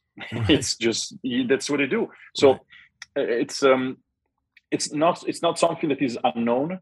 It's something that is known and there's been studied. It's just the matter of guaranteeing the safety, right? And so, in going back to your topic, imagine having buildings like in cities like New York or LA, big coastal cities, and if you want to expand, you just go into a bigger apartment. That's the inevitability of the game. Now, if you are lucky enough to have, or if you want to actually go and live in areas where there is plenty of land, then you can also just have the land and then expand. Of course, we're not obliging people to go and live on the floating cities, but the idea is living on a floating platform will have its own perks, and of course, will have its own regulations and way of living, which are going to be a little bit different than the way we're using in other areas of the world. When you mentioned New York City, I was up there just before the pandemic, and for the first time in a long time, I wasn't just flying in and out for business. I brought my then 20-year-old daughter with me, and we went for a walk through Central Park. We just took a long, leisurely walk down through Central Park, past the museum. We ultimately ended up in Times Square. And I'm a guy in my 50s. I've been to New York City many, many, many times. But it's been a long time since I saw it the way she saw it. To her, Penn Station, the park, things were so fascinating. And one of the things that she commented on, of course, when you're not used to being in a community with all of those buildings, you notice that. But the other thing that she noticed was it was so common to come into contact with artists, either busking or painting or doing something, some interaction. And in a weird way, I would never have seen this. So much of the park was cleaner or organized, or there were things going on. In other words, it seemed like the citizens, at least in the areas that we were, not just Central Park, but some of the other smaller ones, we ended up also at Battery Park. There was so much activity and there was so much concentration because they don't have a lot of opportunities to engage out of doors with something like that. Whereas where I live in the Atlanta area, it's everywhere. I can take my dirt bikes out, or I can scuba, I can swim, we can boat. We don't even think about it. It's everywhere. I wonder when you imagine something like this, how it's going to bring an emphasis to the environment, like not just how we operate as a city, but New Yorkers are becoming much more conscious of the environment they live in. Not everybody. Human beings are human beings, and so there's some jerks in there, or there's some that think about it more specifically than others. But by and large, that population was, look, bro, don't screw it up for all of us. There's certainly a more awareness of people 40 and under. And weirdly, when we were in Florida scuba diving recently, Well, there's a tremendous amount of development. More and more we heard, not just from the diving communities we were with, but just the casual interaction with people where they might have ignored their impact on the reef and the ocean and the sand in the past. They're very cognizant of it now. And I'm wondering, as you guys develop these cities, and you imagine not just how do we make it safe, but how do we get it to interact and integrate with the environments that it's in, obviously ocean, but where it connects to the land in a way that the citizens really embrace this. Like we're part of this. We want to do no harm while we're solving some of these other problems. So as an engineering firm, how do you think about that?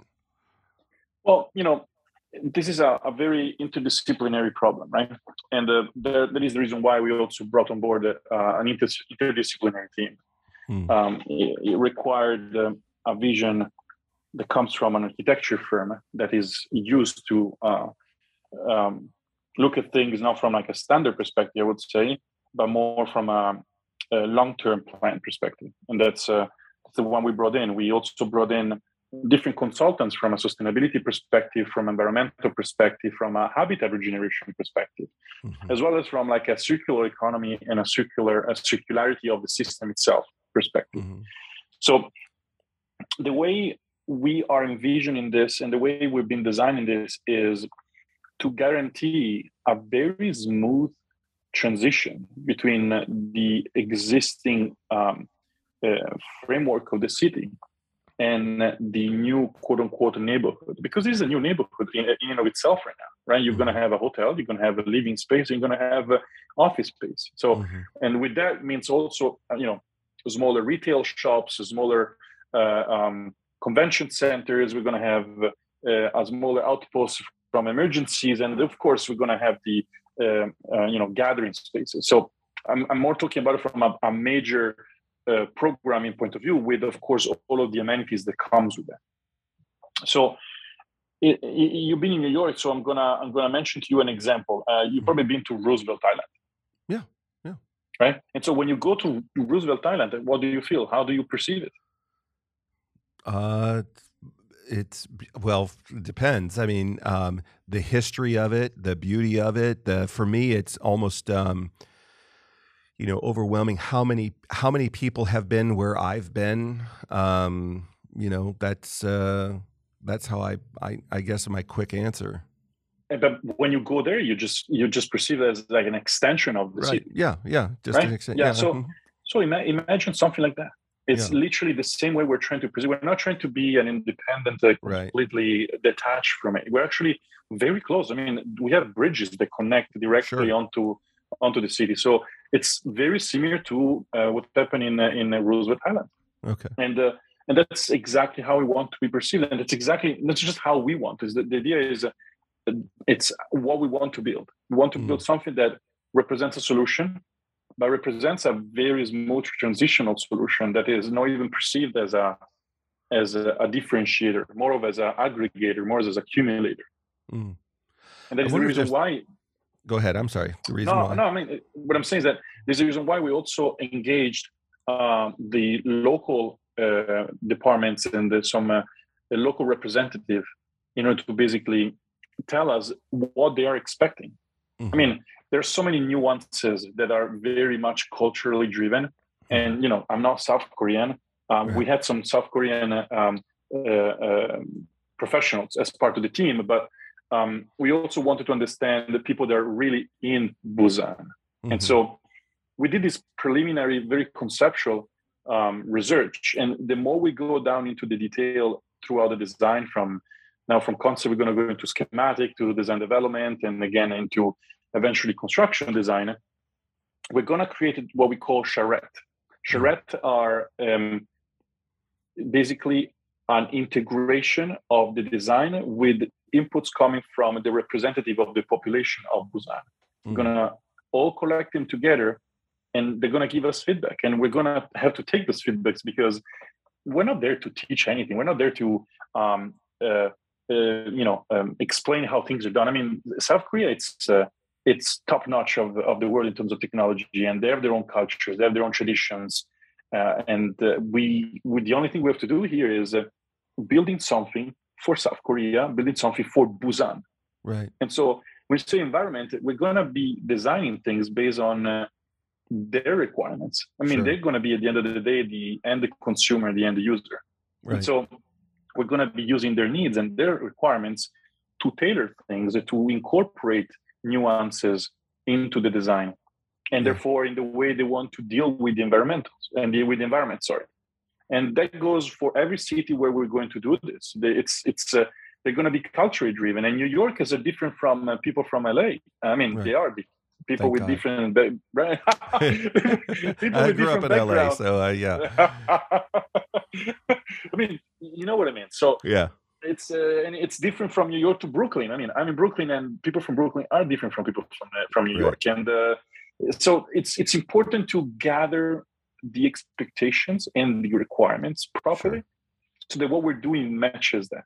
Yeah. Because otherwise, we're not trying to create something that is completely aseptic and detached from the culture. We want to be representing the culture, and that is the reason why a lot of consultants that are being hired by us are local consultants, because they're the one that understand it more than anything else. It'll be cool to see what it looks like. I guess what I mean is, once upon a time, cities were built because they had access to water, they had access to raw materials, and then the population came to them. Now, more and more you see, either in some of those communities, like a Cleveland, we used to call it a Rust Belt, or up I see in the Rocky Mountain areas or whatever, where they're like, how do we take this thing or a new thing that we're building, and we want to, in addition to whatever else its function is, we want to integrate it into the local environment. We don't want to abuse the mountains. We want to be part of it. We don't want to abuse the river or the ocean. Famously in our past, the Ohio River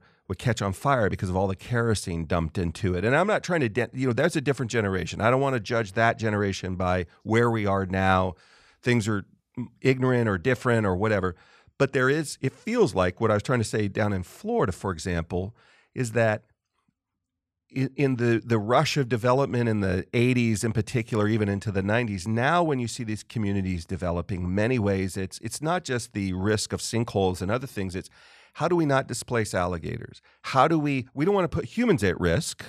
I wouldn't mind if they moved more alligators, but how do we integrate the environment that we find ourselves in to this thing the problem that we're trying to solve? And I would imagine if I'm doing something in the ocean, how do I bring the beautiful things of the ocean, whether it's artificial reefs or it's other components, to the citizens of this community in a way to help them experience it? And that'll be driven by culture. They may not care in the particular culture that you're building in, but I see that around the world now where this isn't happening accidentally, but where it's purposefully being done.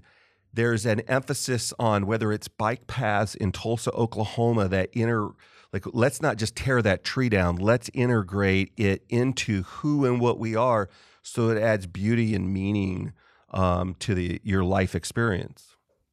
This is a very good point, and I actually thank you for mentioning it. So in the way we are trying to engage with the local environment, and this is the North Port of Busan, right? Is one of the busiest port in the world. Right. And once the new redevelopment will be done, of course the vessel routes will change. And so as of now, of course, it's being really used. So there is the water is mixed with a lot of different components, and I think it will slowly, through certain processes, it will become a more, I would say, human-friendly or environmental-friendly seawater. And what we're trying to do here is we're trying to expedite the process. So one of our system is the habitat regeneration system. We try to install this on the seabed of the Port of Busan, where our dolphins are going to be installed, to guarantee basically that the platform don't move horizontally, but they just move vertically. And the idea is using this old patent that basically takes into consideration an electrolysis reaction. So basically, you have a rod with the macro amperage going through, and through electrolysis, what happens is that the minerals contained in the water, they start to settle on the surface of these rods. And throughout time, which is not a long time in the sense that it takes 1 year to get to up to 1.5 inches to 2 inches of diameter, these minerals, they start to actually consolidate around the rod, and they create something that is called, we call biorock, but in reality is basically limestone. And that's basically the substrate of what the current coral reef are thriving upon. And so, of course, we're not doing this in open waters or in the Caribbean or in other areas where, say, the water is not being used by very extensive vessel traffic like the North Port of Busan.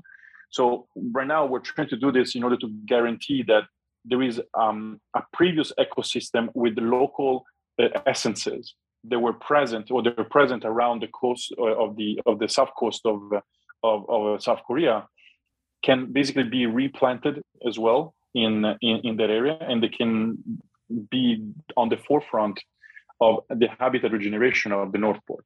And so the idea is to have salt marshes and seaweeds.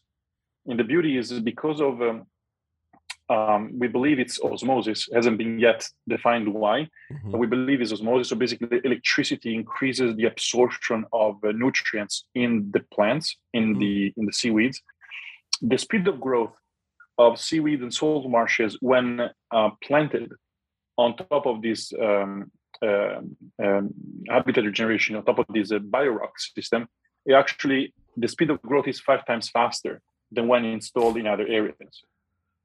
So we believe it's osmosis, but apparently they're growing 5 times faster. So it would be good to see how that will play in an environment like the North Port of Busan. We have, of course, consultants that are helping us on this. They're experts and they've been installing this everywhere in the world. And so they feel comfortable about that. They, of course, it will take some time because of the current situation of the water, but it's possible. And it's, once you start to reduce the pollution or reduce the traffic from the vessels, we've seen during pandemic, like in Venice, once you reduce the traffic of vessels, Venice water became completely transparent again. Right. And that's just nature taking over, right? So it's not going to be that different. It may take a little bit longer, yes, why not? But at the end of the day, nature will take over. Nature always take over. I've got a weird question for you, just as you're talking, and let me explain it right after I ask the question. Do you ever regret being an engineer? Let me tell you why I asked that. Because as you're describing all of these things to people who aren't engineers, like architects really aren't engineers. It's their imagination, and they create this stuff, and then engineers got to figure out how to make that safe and do it. I would have loved to have gone down the civil and structural engineer conversation, but next time you come on the show, we can talk about that. But I got to imagine it's like working behind the great and wonderful Oz's curtain. You see how all the magic happens, but every now and then you bump into something like you're describing this project with the osmosis. Like, we know how to build structures that will float, that seem counterintuitive. We know how to make them safe against all known elements that we could expect to experience in this harbor. We can power them. We can, like, all of this stuff. How does this thing grow 5 times faster? Don't know.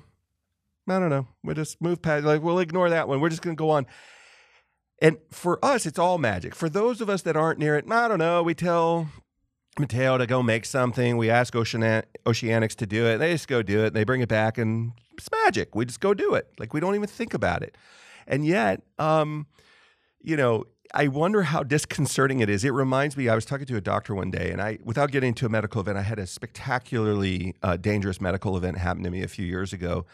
And I said, how is it that, these 2 or 3 environmental conditions in my body are existing with that disaster that's just happened? And they said, we don't know. We know a lot of things. I've been doing this for 35 or 40 years. I have absolutely no idea, but let's fix you. And so we moved on.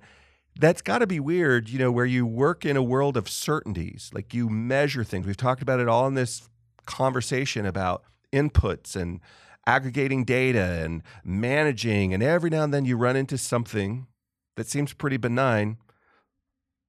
I don't know. We just know, we suspect it looks like this, and so we're going to do it, but we're moving on. Now, it's not a catastrophic thing. Like, how's this airplane going to land? I don't know. That's not what we're saying, but it's these weird little things.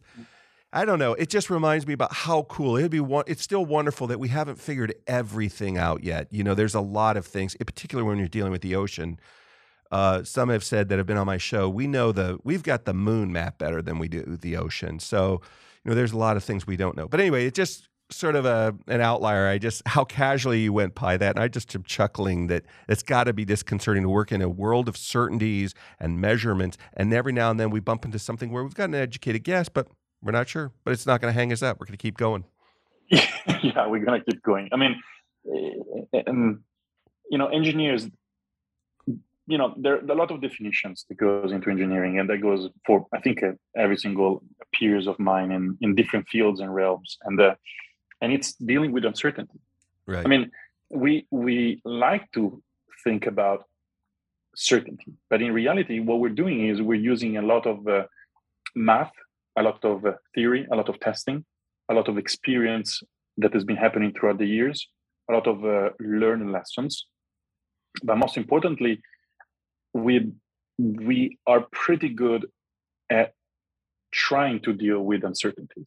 Mm-hmm. And, especially for new things, they're required to see new projects, new products, new developments, new technologies. It's really about trying to understand them with the current status of our knowledge, and then stretching them to a point where, we discover things that we don't know and we have to study them. Mm-hmm. And that's uncertainty, because we don't know how they will react. Mm-hmm. Right. But yet we contain that uncertainty into this safety bubble, which is the way things are designed, with their own safety factors. They're designed because we know their performance and the way they behave under certain loads. Mm-hmm. And that gives us the confidence of saying that for a certain likelihood, right? In a certain fractile of likelihood, it's safe. Yeah. Right. So I don't know if we were way over time, and I appreciate your indulgence.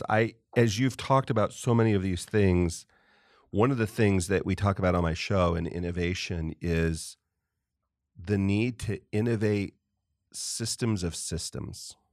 And I realize it's very complex. Maybe it's a conversation we have you come back on if you don't have a few minutes now. But when we're talking about the intricacies of a city, the intricacies of new engineering, intricacies of the things that we don't know.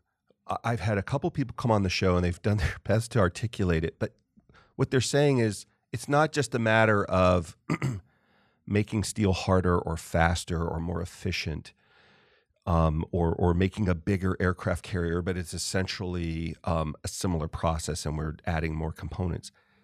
We're now getting to the point in so many of these infrastructures that they are complex systems, and we need to, if we keep trying to either fail small or do some of these other things that we're going to reach, there's a finite way that we can expand that. We almost have to go to quantum computing in systems. Like we have to think of it differently. And on the one hand, nobody's saying change the math of making an arch to support a bridge or whatever.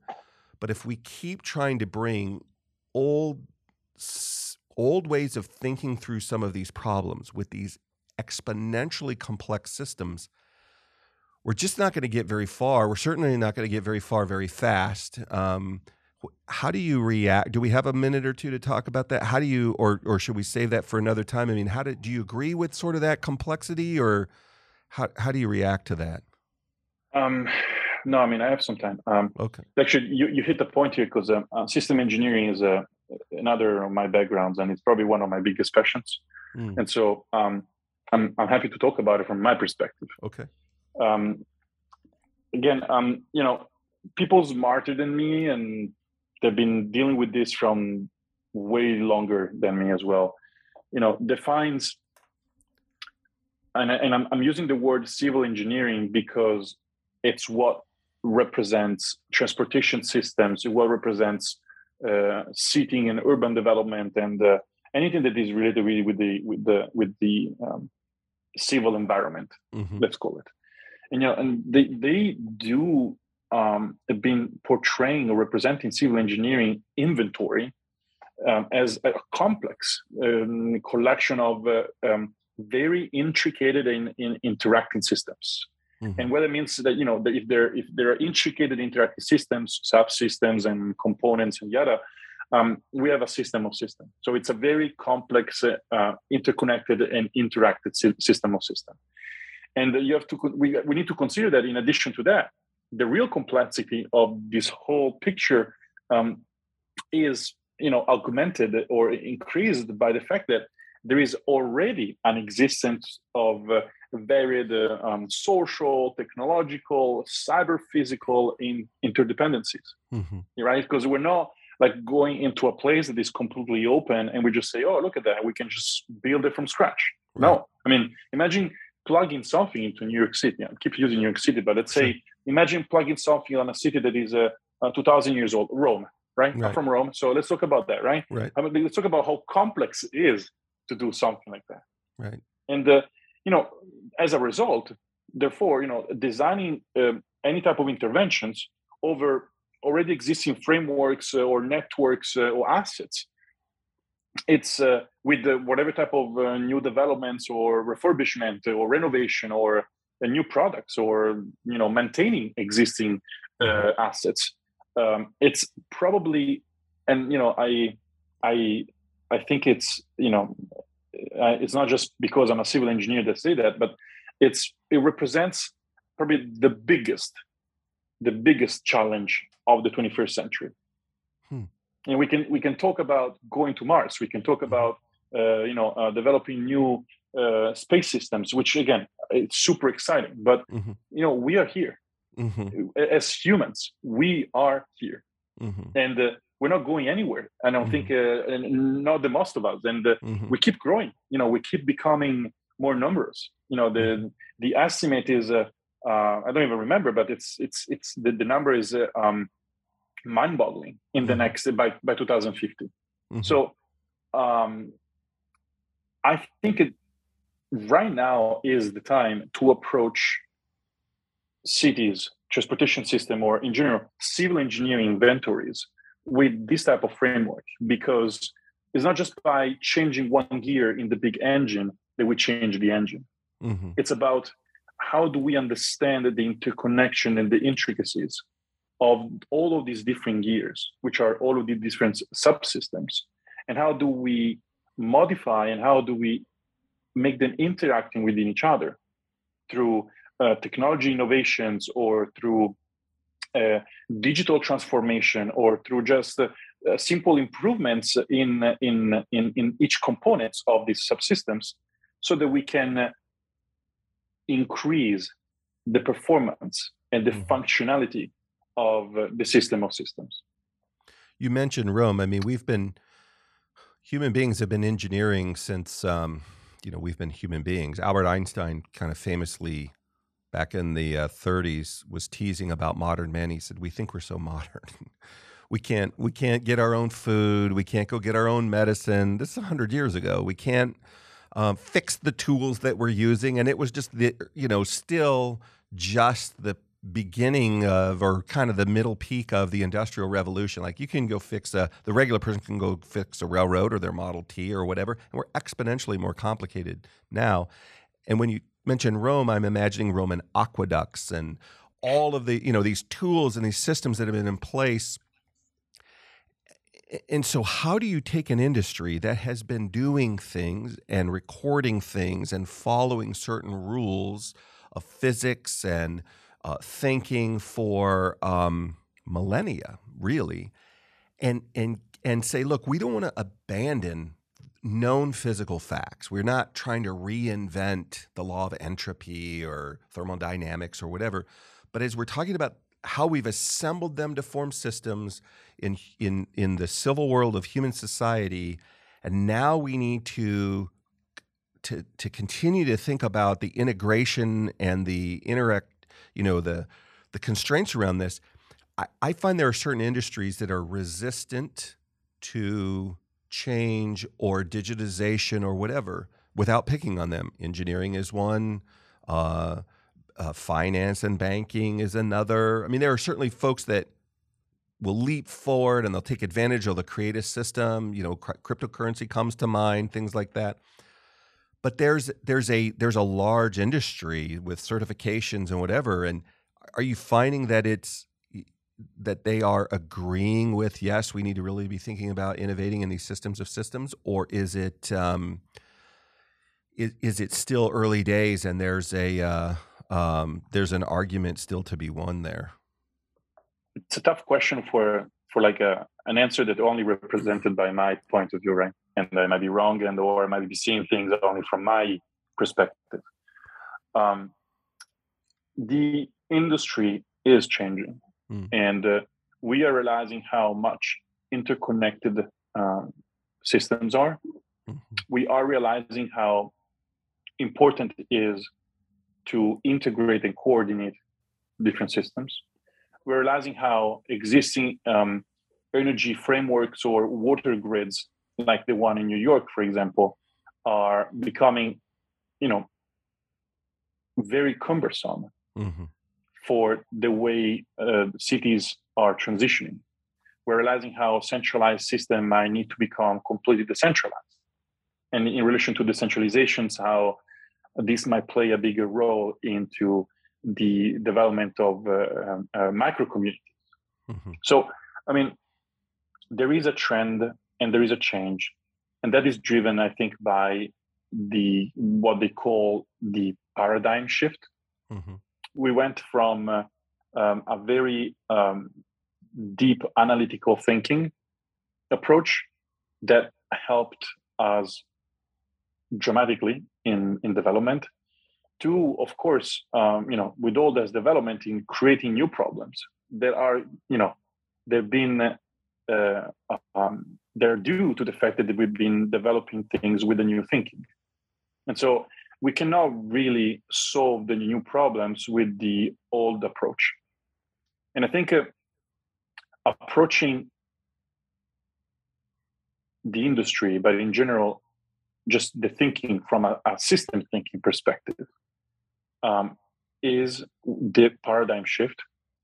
And in that perspective, that means really realizing how the integration and how changing one bit might actually change the whole system to whom it's actually connected to. And and that means that the individual building, for example, is affecting the rest of the community or the rest of the neighborhood, right? Or how certain developments like new bridges are needed, but how do we take care of the existing ones? Right? I mean, we have a huge problem in the Western countries that have been going through major developments of the transportation routes in the 50s, the 60s, and the 70s, but we've been kind of negligent in maintaining them. Right. And now in 2022, we are with a situation with the very deficient infrastructure system. And this is not just the US, by the way, this is overall. Right. So it's important to understand, and when I say system thinking, how also everything is connected from a life cycle perspective. I mean, you just don't build and you let it go. There is operation and maintenance. There is end of or reuse, or I would say just the end of life. How do you dispose of that system, right? An example is the Tappan Zee Bridge. The Tappan Zee Bridge was built. It was very useful back in the days. But in order to dispose of the bridge, they had to do a major cut and weld and supporting system. At a certain point, they had to blast it in the last span just to let it collapse on itself, so they could lift it with a crane and put it onto a barge and ship it to a scrapyard. So how do you consider the whole life cycle, because it's really what is affecting us right now. Right. We are in certain areas at the end of that life cycle because we didn't think about the operation and maintenance. Right. And so the paradigm is the shifting the paradigm. It's happening because there's also a new fresh blood of younger professionals that eventually will become the the ruling class, let's call it, or the decision makers in certain areas. Right. And they will start to see things from a different perspective. Right. And it's inevitable. And it's inevitable in a sense that it's important to also consider that the experience accumulated by the older class or the old ruling class, it's still very much important because that's what brought us here. Right. But it's also very much important to understand that experience in a certain way needs to be transformed or in a certain way translated into a new language, right, which is the language of this generation or right. of this historical period. Right. In the that comment there, I've got another question comment, but that just reminded me of when I say this, I know politics are lumpy in the world, in the U.S. in particular right now, but the original idea of our form of government with an executive branch, a Senate, and a Congress was the people in the Congress generally are younger, they're fresher, they serve for just a few years, was kind of the original idea that you come from the farm or your town and there's hundreds and hundreds of districts across the country, and you're the closest to the constituents. Over here in the Senate, there's only a certain number, 100, 2 per state. And I want those people doing my international trade deals because they've got 20 years of experience. The idea is they're the senior states, men and women. They've got experience. Maybe they came from Congress or whatever. They've got tenure.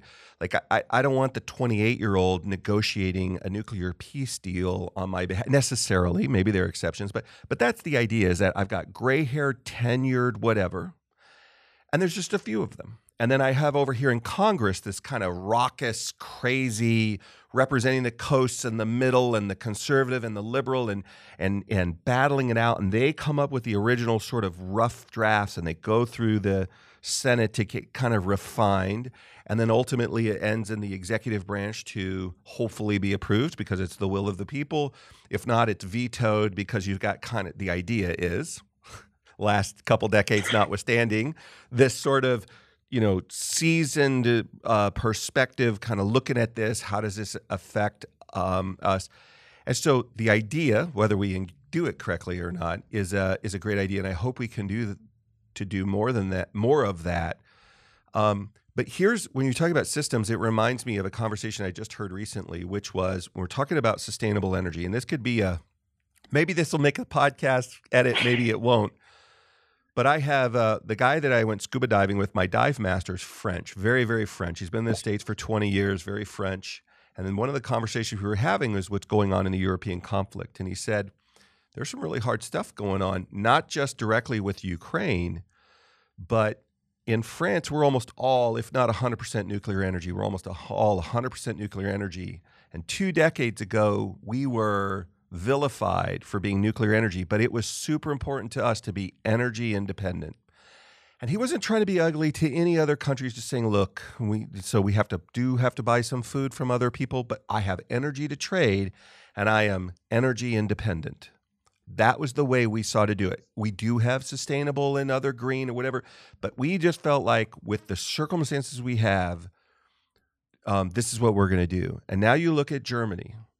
And I don't know, I'm not a politician, I don't know the facts of this, but they get a significant portion, I've heard as much as 50-something% of their energy from a country that's in conflict and is saying, allegedly, you need to behave a certain way, or maybe we don't give you as much energy, or maybe just the energy is interrupted because there's a conflict, whatever it is.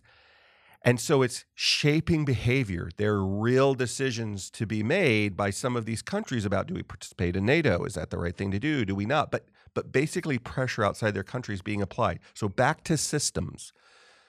I'm I've chosen to integrate a certain way, but if somebody upstream or down the road or in a whatever, if the political will, or if we were talking about bridges here in the States, having grown up out west, lived in Texas and the Midwest a lot, and now live in the East, I see the consequences of infrastructure. Up north, it's come under much harsher environments, a lot of heavy traffic.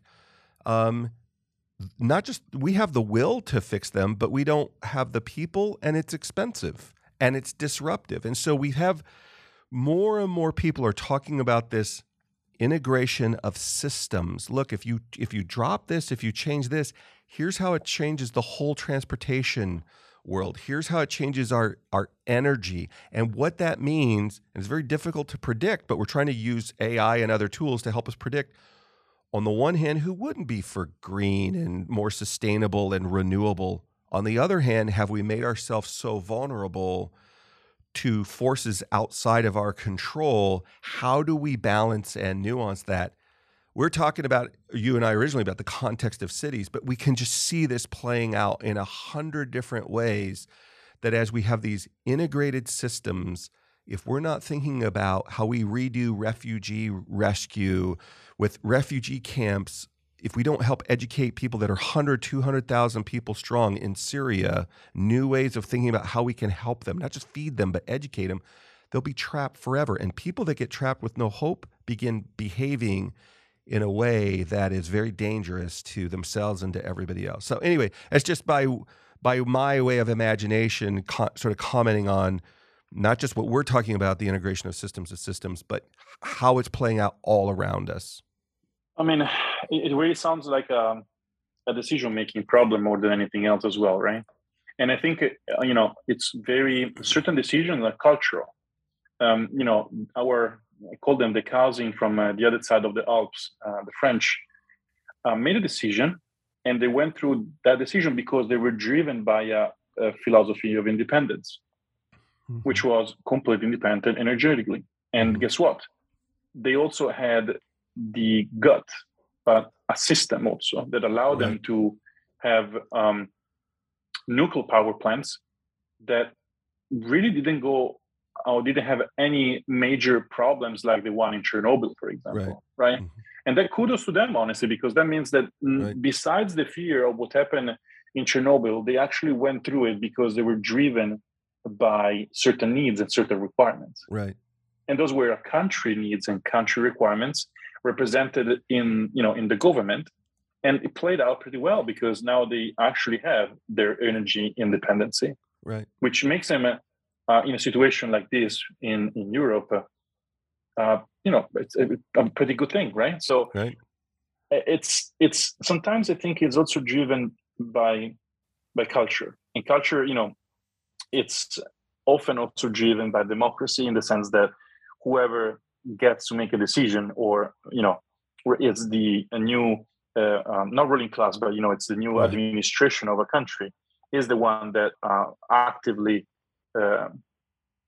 try to change things in a certain direction or with a certain philosophy. There's a famous thing that happened in the States, I'm sure you remember, where President Obama had presidential candidate McCain in a meeting, and he looked over and he said to presidential candidate McCain, look, elections have consequences.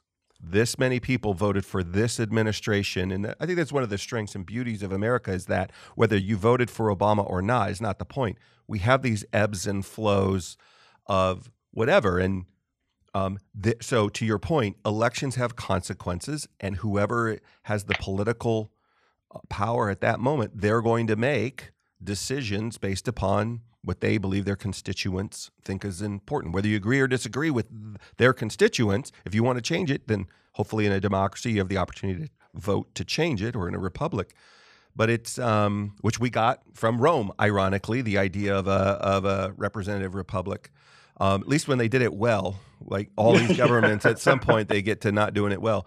But anyway, that's the idea. And so, yeah, I don't know how we work all that in, but it is. They set the direction, they set the budgets, they set the will, and people get behind it. And so there are consequences for doing that. But it is, and I don't mean to denigrate whether it's Germany or any or to lift up the French, but it is absolutely. There are consequences of decisions. One of the things that I loved about Professor Sadoway when he was talking about liquid metal batteries, he was like, look, I am not saying that green energy is not one of the most important things we do. Absolutely. What I don't want us to see us to do is just shut down before it's the end of their life, clean coal or clean things to artificially build something. We shouldn't be building more of that necessarily.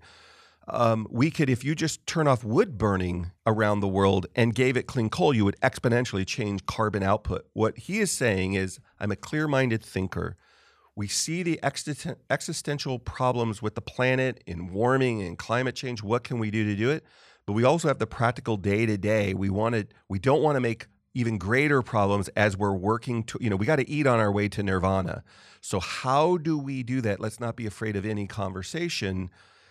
Bring it to the table, examine it based on merits and fact, and then adjust. We had a nuclear disaster in Japan. We've had accidents in America. So it's not that it's unsafe. I actually have coming up here in a couple weeks the head of the Nuclear Energy Research Lab from Georgia Tech, one of the more prestigious engineering schools in the States, coming in to have these real conversations about cultural and technological problems around it. But it is just to the point of systems. I'm hoping more and more people think about the impact of systems in our world, because it's going to take effort and money and will to make sure we address them. And we're not just doing everything cheap, easy, and fast. Easy to say if your refrigerator's full of food. I know. I don't mean that to be a smart ass, but it is for us as a community, we need to be thinking about these things. And I wanted to ask you the question because you're building cities in the harbor of an ocean, and if you're not thinking of systems as systems, it's not going to be very successful. No, that's a good point. And I know you mentioned the topic of the refrigerator, and there is this sense of guilt sometimes that we have by thinking about that, right? That right.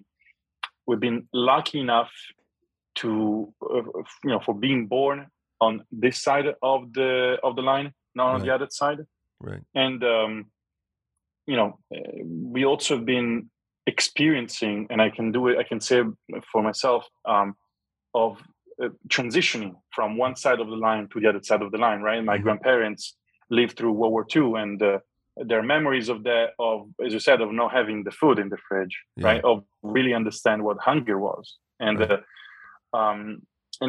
eventually passing on the other side of the line. So what I'm trying to say is,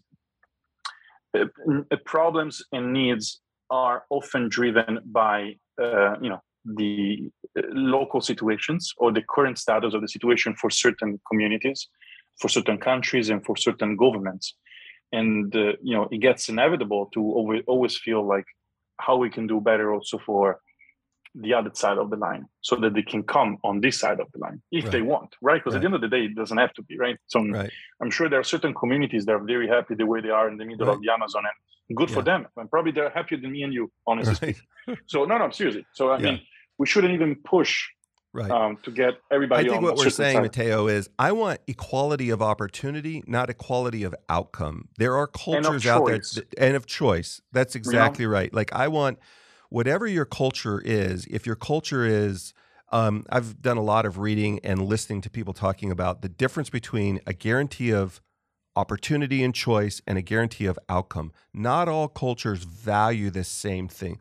They want to work differently. Their standards are different. They're not bad people. They just don't, there are different values of different things, and that's okay. Somehow in the last decade, it's become uncool to have that conversation.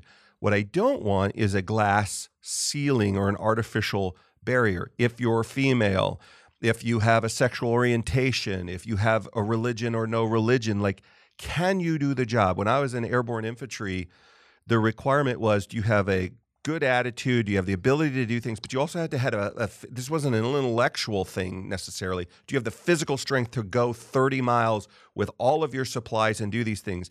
No matter what your heart is, if you don't have the physical ability to do that, it's a disqualifier. So we weren't guaranteeing that everybody who wanted to come and play could play. That's a guarantee of outcome.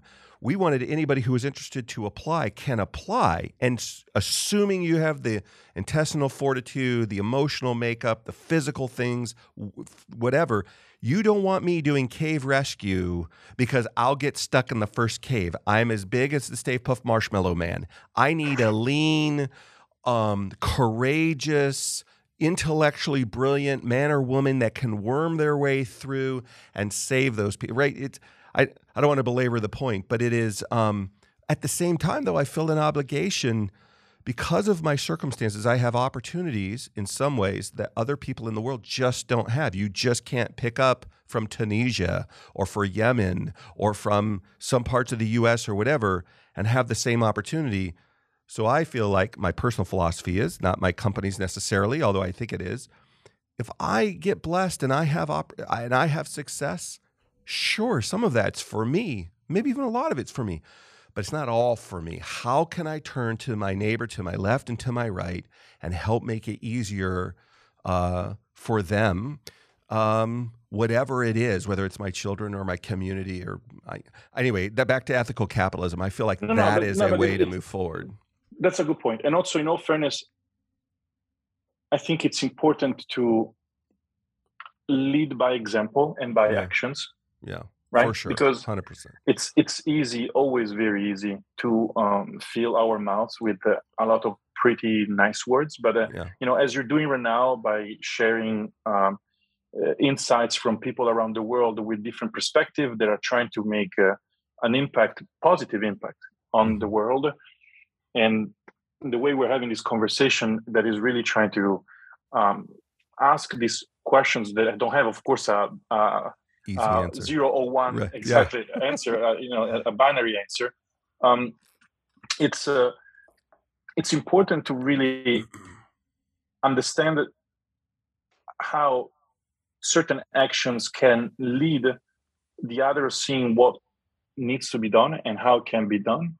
Mm-hmm. Of course, it's just we're not doing it because of that. We're doing it because we're trying to do something better, right? Sure. To make something better. But at the end of the day, I think actions are more important than anything else, and it's vital that we all understand it. I think, in the sense that giving enough opportunity and equal opportunity for people, no matter of color or race or religion or background. Also, that's what is in the Constitution of the United States of America, right? That's so, right. I think it's absolutely important. I think it's vital. I think it's the root of what we're trying to do here as well in Oceanix. It's our team. It's a melting pot of different backgrounds, different countries. I mean, our co-founder is from Zimbabwe. She's a lady from Zimbabwe, right? Used to work for the United Nations. I'm How Italian. awesome is that? I mean, the CEO is from Germany, and half of the team is from different areas of the world. We have South Korea, we have people from UK, people from Denmark, and some of the engineers were from Iran. So I mean, that's how it's supposed to be, I think. That's how it's and supposed to it's be. beautiful. It is beautiful. Well, if it were left up to me and not my bladder, we would keep talking and talking. I absolutely love it. I'm so glad you came on your show. Is there anything we haven't talked about that would be appropriate to make sure we clear up before we end today? I don't know. You gotta tell me. Well, there's only one thing that I can think of without spending too much time on it, kind of in the vein of what we were just talking about in cities. There is sometimes criticism from people outside looking in that will say, you successful people or you people that have something, you're making more stuff for people that have and not those of us that don't have. At Oceanix, when you guys are building systems or you're looking at the cities or the projects that you're in, I imagine, how would you face a critic like that? Look, we're building a community for everybody. You don't have to be Elon Musk. You don't have to be one of the wealthiest. there is a place here in a community that we're building.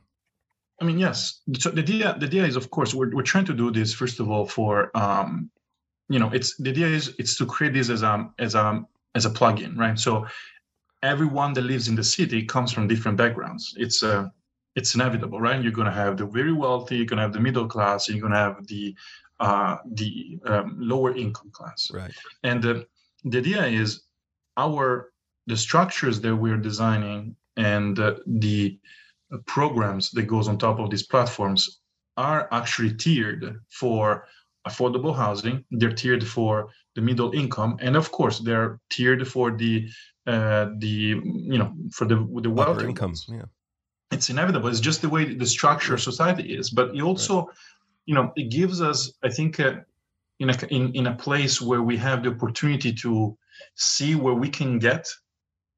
It's also a good opportunity to see how we can really grow, and through our capacity, through our hard working, and through our constant renovating ourselves and learning new skills, how we can go from from a middle class to higher income, or from a lower income to middle class. It's just the way it's been, and I'm not just making this up. I think there are plenty of examples out there of having the opportunity to increase our own income, which is or our own way of living, right? And again, as you said, it's a matter of choice, and it's a matter of having the same opportunity equally. And so Oceanix doesn't want to disrupt that.